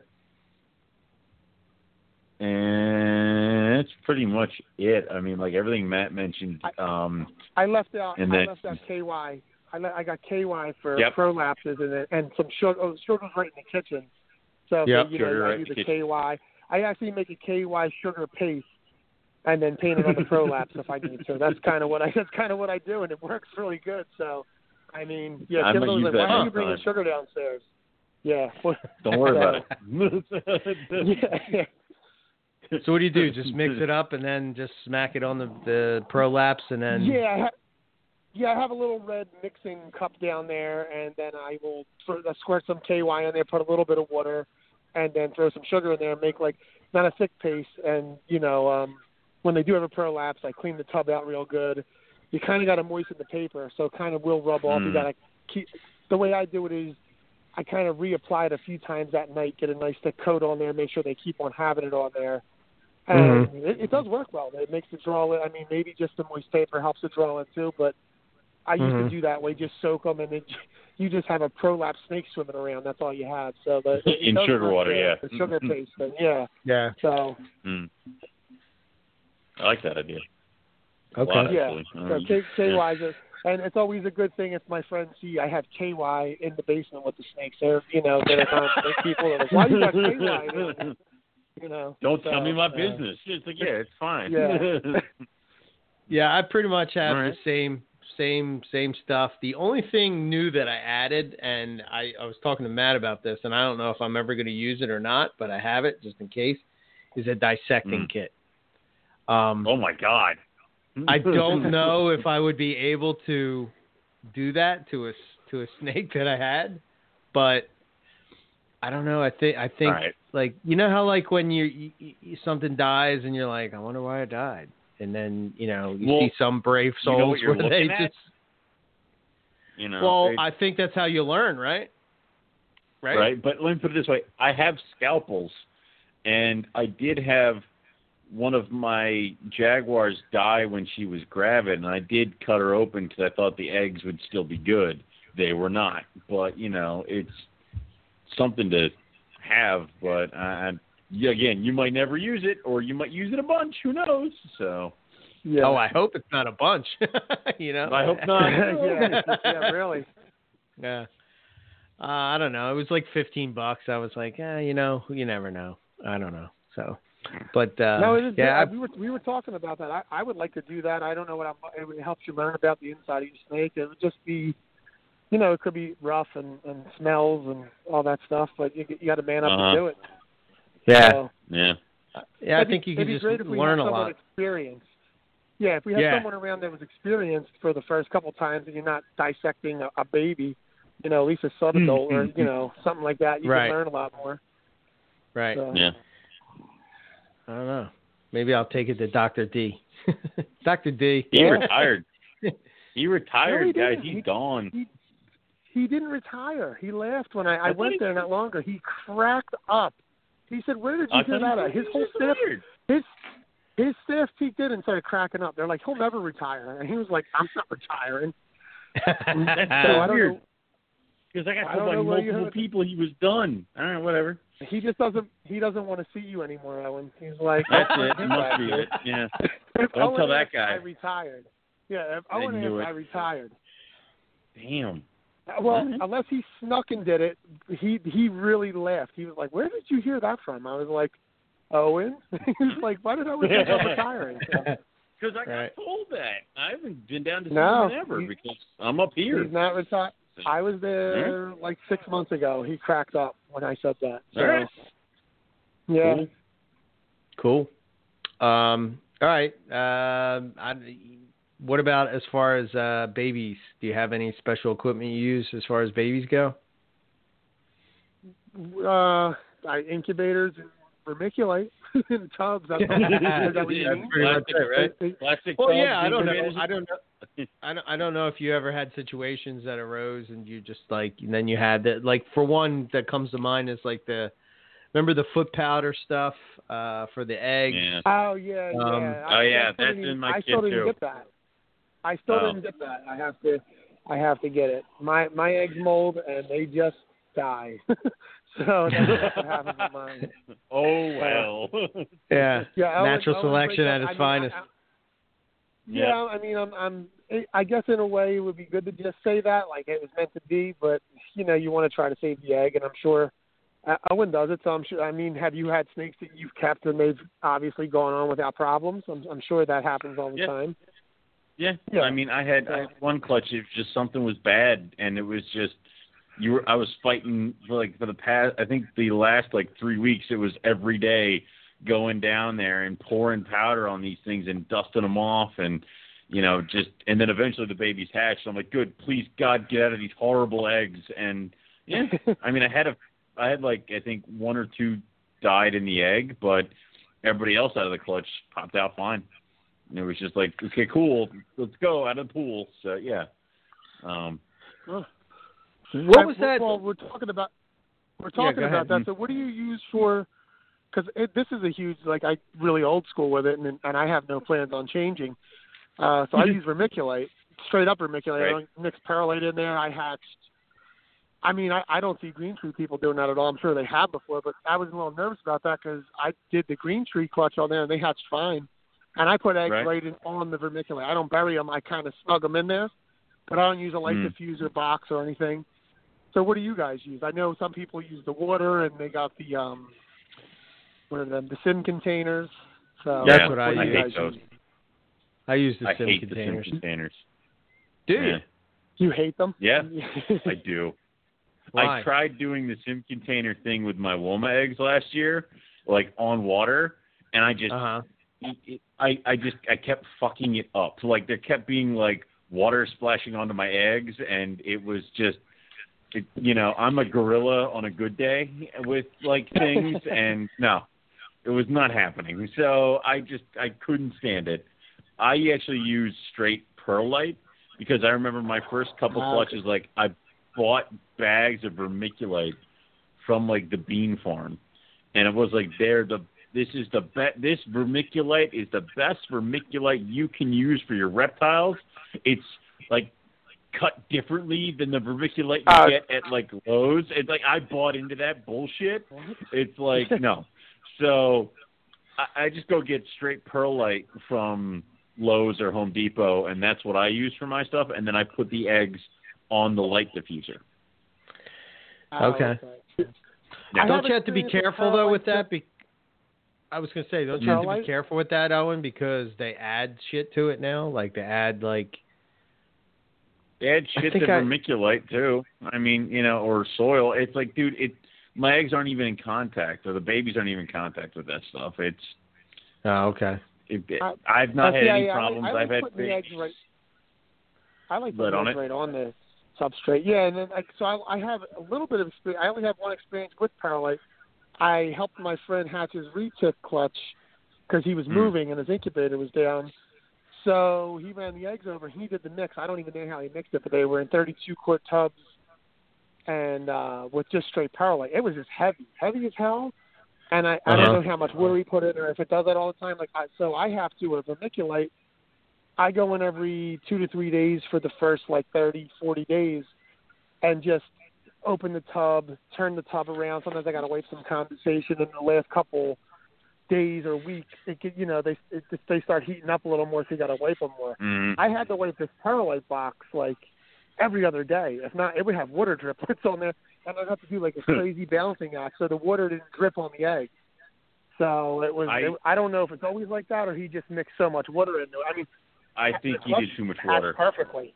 All right, it hatched perfectly. Yeah. I mean, these retic eggs were perfect, and everything hatched fine. But it was just, I was like, man, if you got to go through this with perlite and wipe it every day, this is a pain in the ass. I don't wipe any of mine. I don't even. And I don't start seeing condensation. Nope. I don't see any wipe. I don't have to do any wiping. And I don't start seeing any condensation on my egg boxes until we're a week away from hatching. Do you do you have holes in your tub, or do you keep a solid tub? I don't have holes in my tub. I don't have holes. I think so I do. It's a lock. It's a lock lid. It isn't airtight like a Ziploc lock lid, but it's a lock lid. And I do the probe in the middle. Actually, I just got asked that question today. I do the probe in the middle of my incubator. I don't put it in a box. So I think you get a little bit of different temperatures all over the incubator because so when I take it out, the outside of the tub will have the condensation. So if I spin it, it'll take care of itself. I'll just open the tub and spin it because it'll be on the sidewall. That's what I'll get like that. So it just must be a little bit different on the sides of the incubator than in the middle. So, I know it's different for everybody. Some people swear by putting the probe in the box. You can't do it outside. Some people say you can't put it in the box. So I know there's there's a million different ways to do it, but some people just don't, they get freaked out. I tried it in the box before. It's like when the clutch decides to almost hatch, it heats up, so it's going to change everybody's temperature. So it's almost like you'd have to make a false chamber box. And in the incubator, that for me, it's wasting a slot. So I couldn't have that option. So. Mine just hangs out. My probe just hangs out in the middle of my incubator. I'm not sure if I have holes in my egg boxes because I've just been using the same egg boxes forever and I haven't looked at them intently in a while because I put eggs in them and then babies come out. So clearly they're working. So it's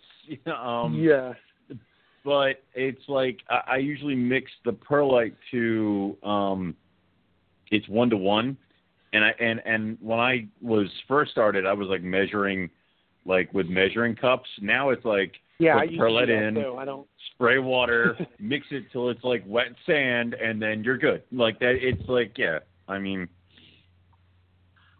it is what it is. You just get used to it. Yeah. Yeah. Exactly. Yeah, I just used the what do you call it? The sim containers. Sim containers, and then I put either a pencil or it's actually a dowel rod is what it is on the back. I got that hack from Buddy Buscemi, and you like kind of like put it on the back of the container so it just rolls down. You never have to worry about that. So works pretty good. See, I tried that with the Womas, and I just kept screwing up, and I think that clutch was bad anyway, but like it was just very frustrating. So, I might let her maternally incubate just because I don't know what I'm doing. So there you go. That's it. Not a bad idea. I only did one. I only had the balls to do with Royal Pythons. That's the only time I ever did the maternal incubation, and it worked really well. But too nervous with anything else. Bunch of sissies. Yeah, I know Eric's a pro at that. I know. Hey. Well, bloods and short tails aren't the greatest, Mom. Sometimes they'll beehive it, but it don't take them much to just unravel. So they're, they're a tougher species. But I mean, when I saw the green tree, laying on eggs, I'm like, oh, she was in the box and everything. I'm like, that would be cool. And like 3 minutes later, I'm like, nah, we're incubating. You mean yeah. And I was glad I did because I don't know, it would have been scary. Yeah, I will do that one day. I saw somebody hatched out. I can't remember who it was, but somebody had a clutch that was hatching out of green trees, and sure enough, there was maternal incubation, and like seeing those little yellow and red babies like popping out of the green coils. Man, it just looked badass. But yeah, that's cool. Maybe one day, but not in the next. You guys couple can years. live through me. I haven't tried hard at green trees. I'm going to try hard again this year, I think, for a couple. But they'll go in the incubator. If I see eggs, they're going in the incubator again. So right. Too nervous. Yeah. Cool. And if I get rough scales are a while away. But yeah, they'll go in the incubator. I'm not waiting to make little dimples on them like Owen. They're going right in the incubator. I just want to see it.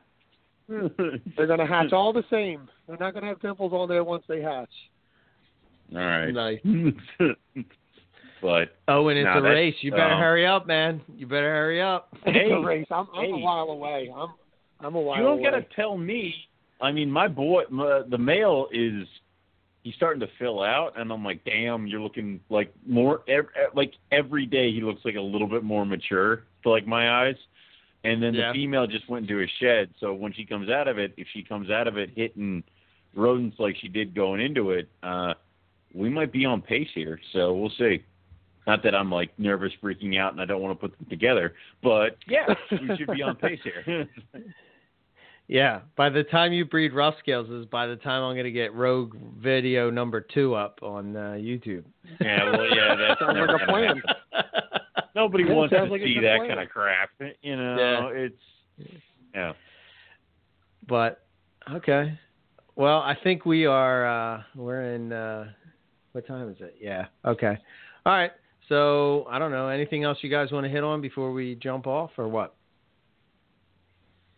I mean, you're talking equipment and all. We could probably talk all night, but I think we covered a good amount, I guess. Yeah.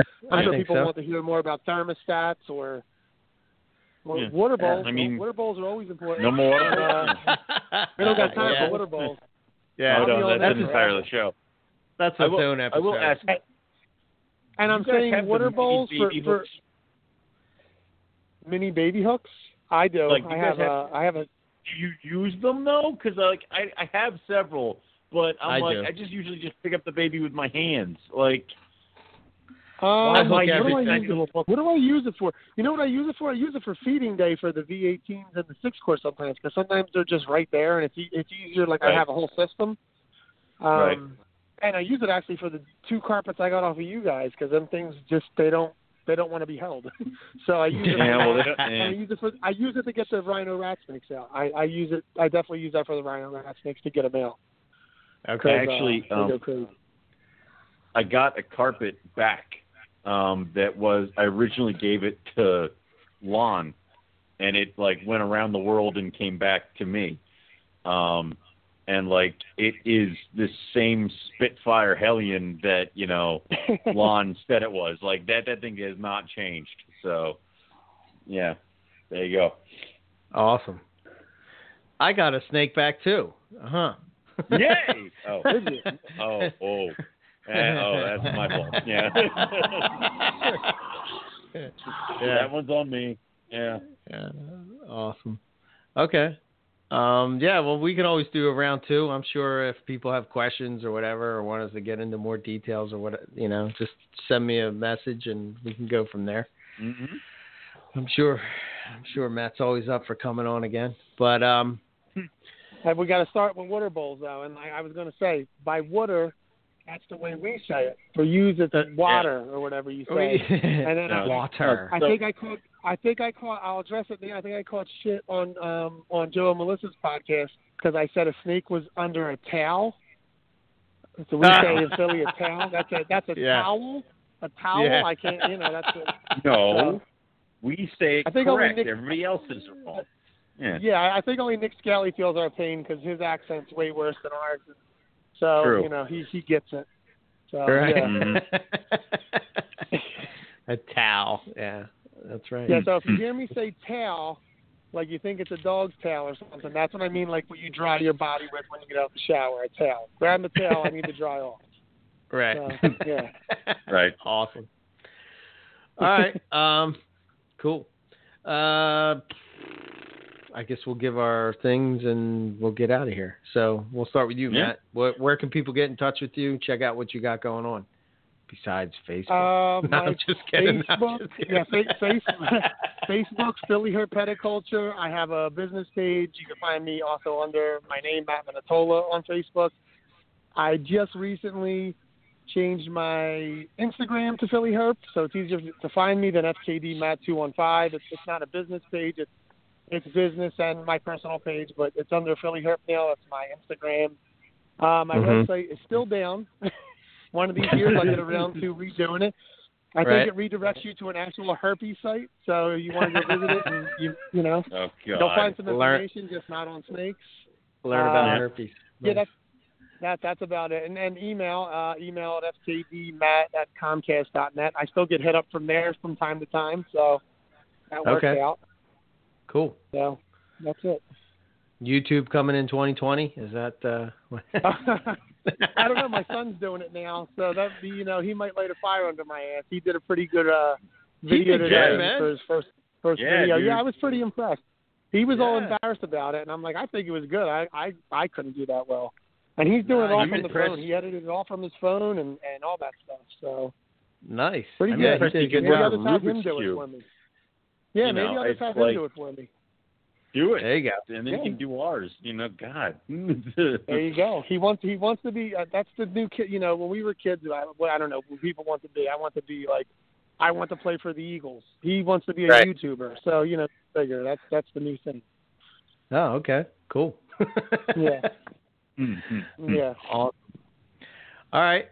Let's see. For us, MoreliaPythonRadio.com, and email is info@MoreliaPythonRadio.com. And for myself, it's ebmorelia.com. And my email is eric@ebmorelia.com. Carpet Fest, Northeast. We should have said this at the beginning of the show, I guess, right? June 8th, probably. Warminster, PA. It's really like a month away. So we should really get on this. Yeah. So we're working on the logo, right, Owen? That's happening? Yes, I have chained Jeff Frederick to a desk and refused to allow him to get up until he pumps out a logo. Okay. So yeah, it's but no, Jeff's working on it, and I will once we get it, I will put it up for sale so that we can get it all done, because I want to try to get it to the point where we have enough time for people to buy their stuff and also for it to be at Carpet Fest. So yeah, we'll try to do that. We're working as fast as we can. Also, if you are coming to Carpet Fest or wish to come to Carpet Fest, contact myself or Eric and let us know what you want to bring. And then I will put up a post tomorrow asking for donations to the auction. We already have a few people that have come forward with stuff, but we're going to throw up the official thing tomorrow along with the food things. We're going to start – I'll update all the Facebook pages and do all that stuff tomorrow. This way we kind of like make the announcement official. So okay. There you go. Beautiful. Yeah. All right. And then you. Yeah. Now you go. My turn. Yeah. Oh, my turn. Okay, sorry. Rogue retics. Well, you got a rogue retics. You killed him.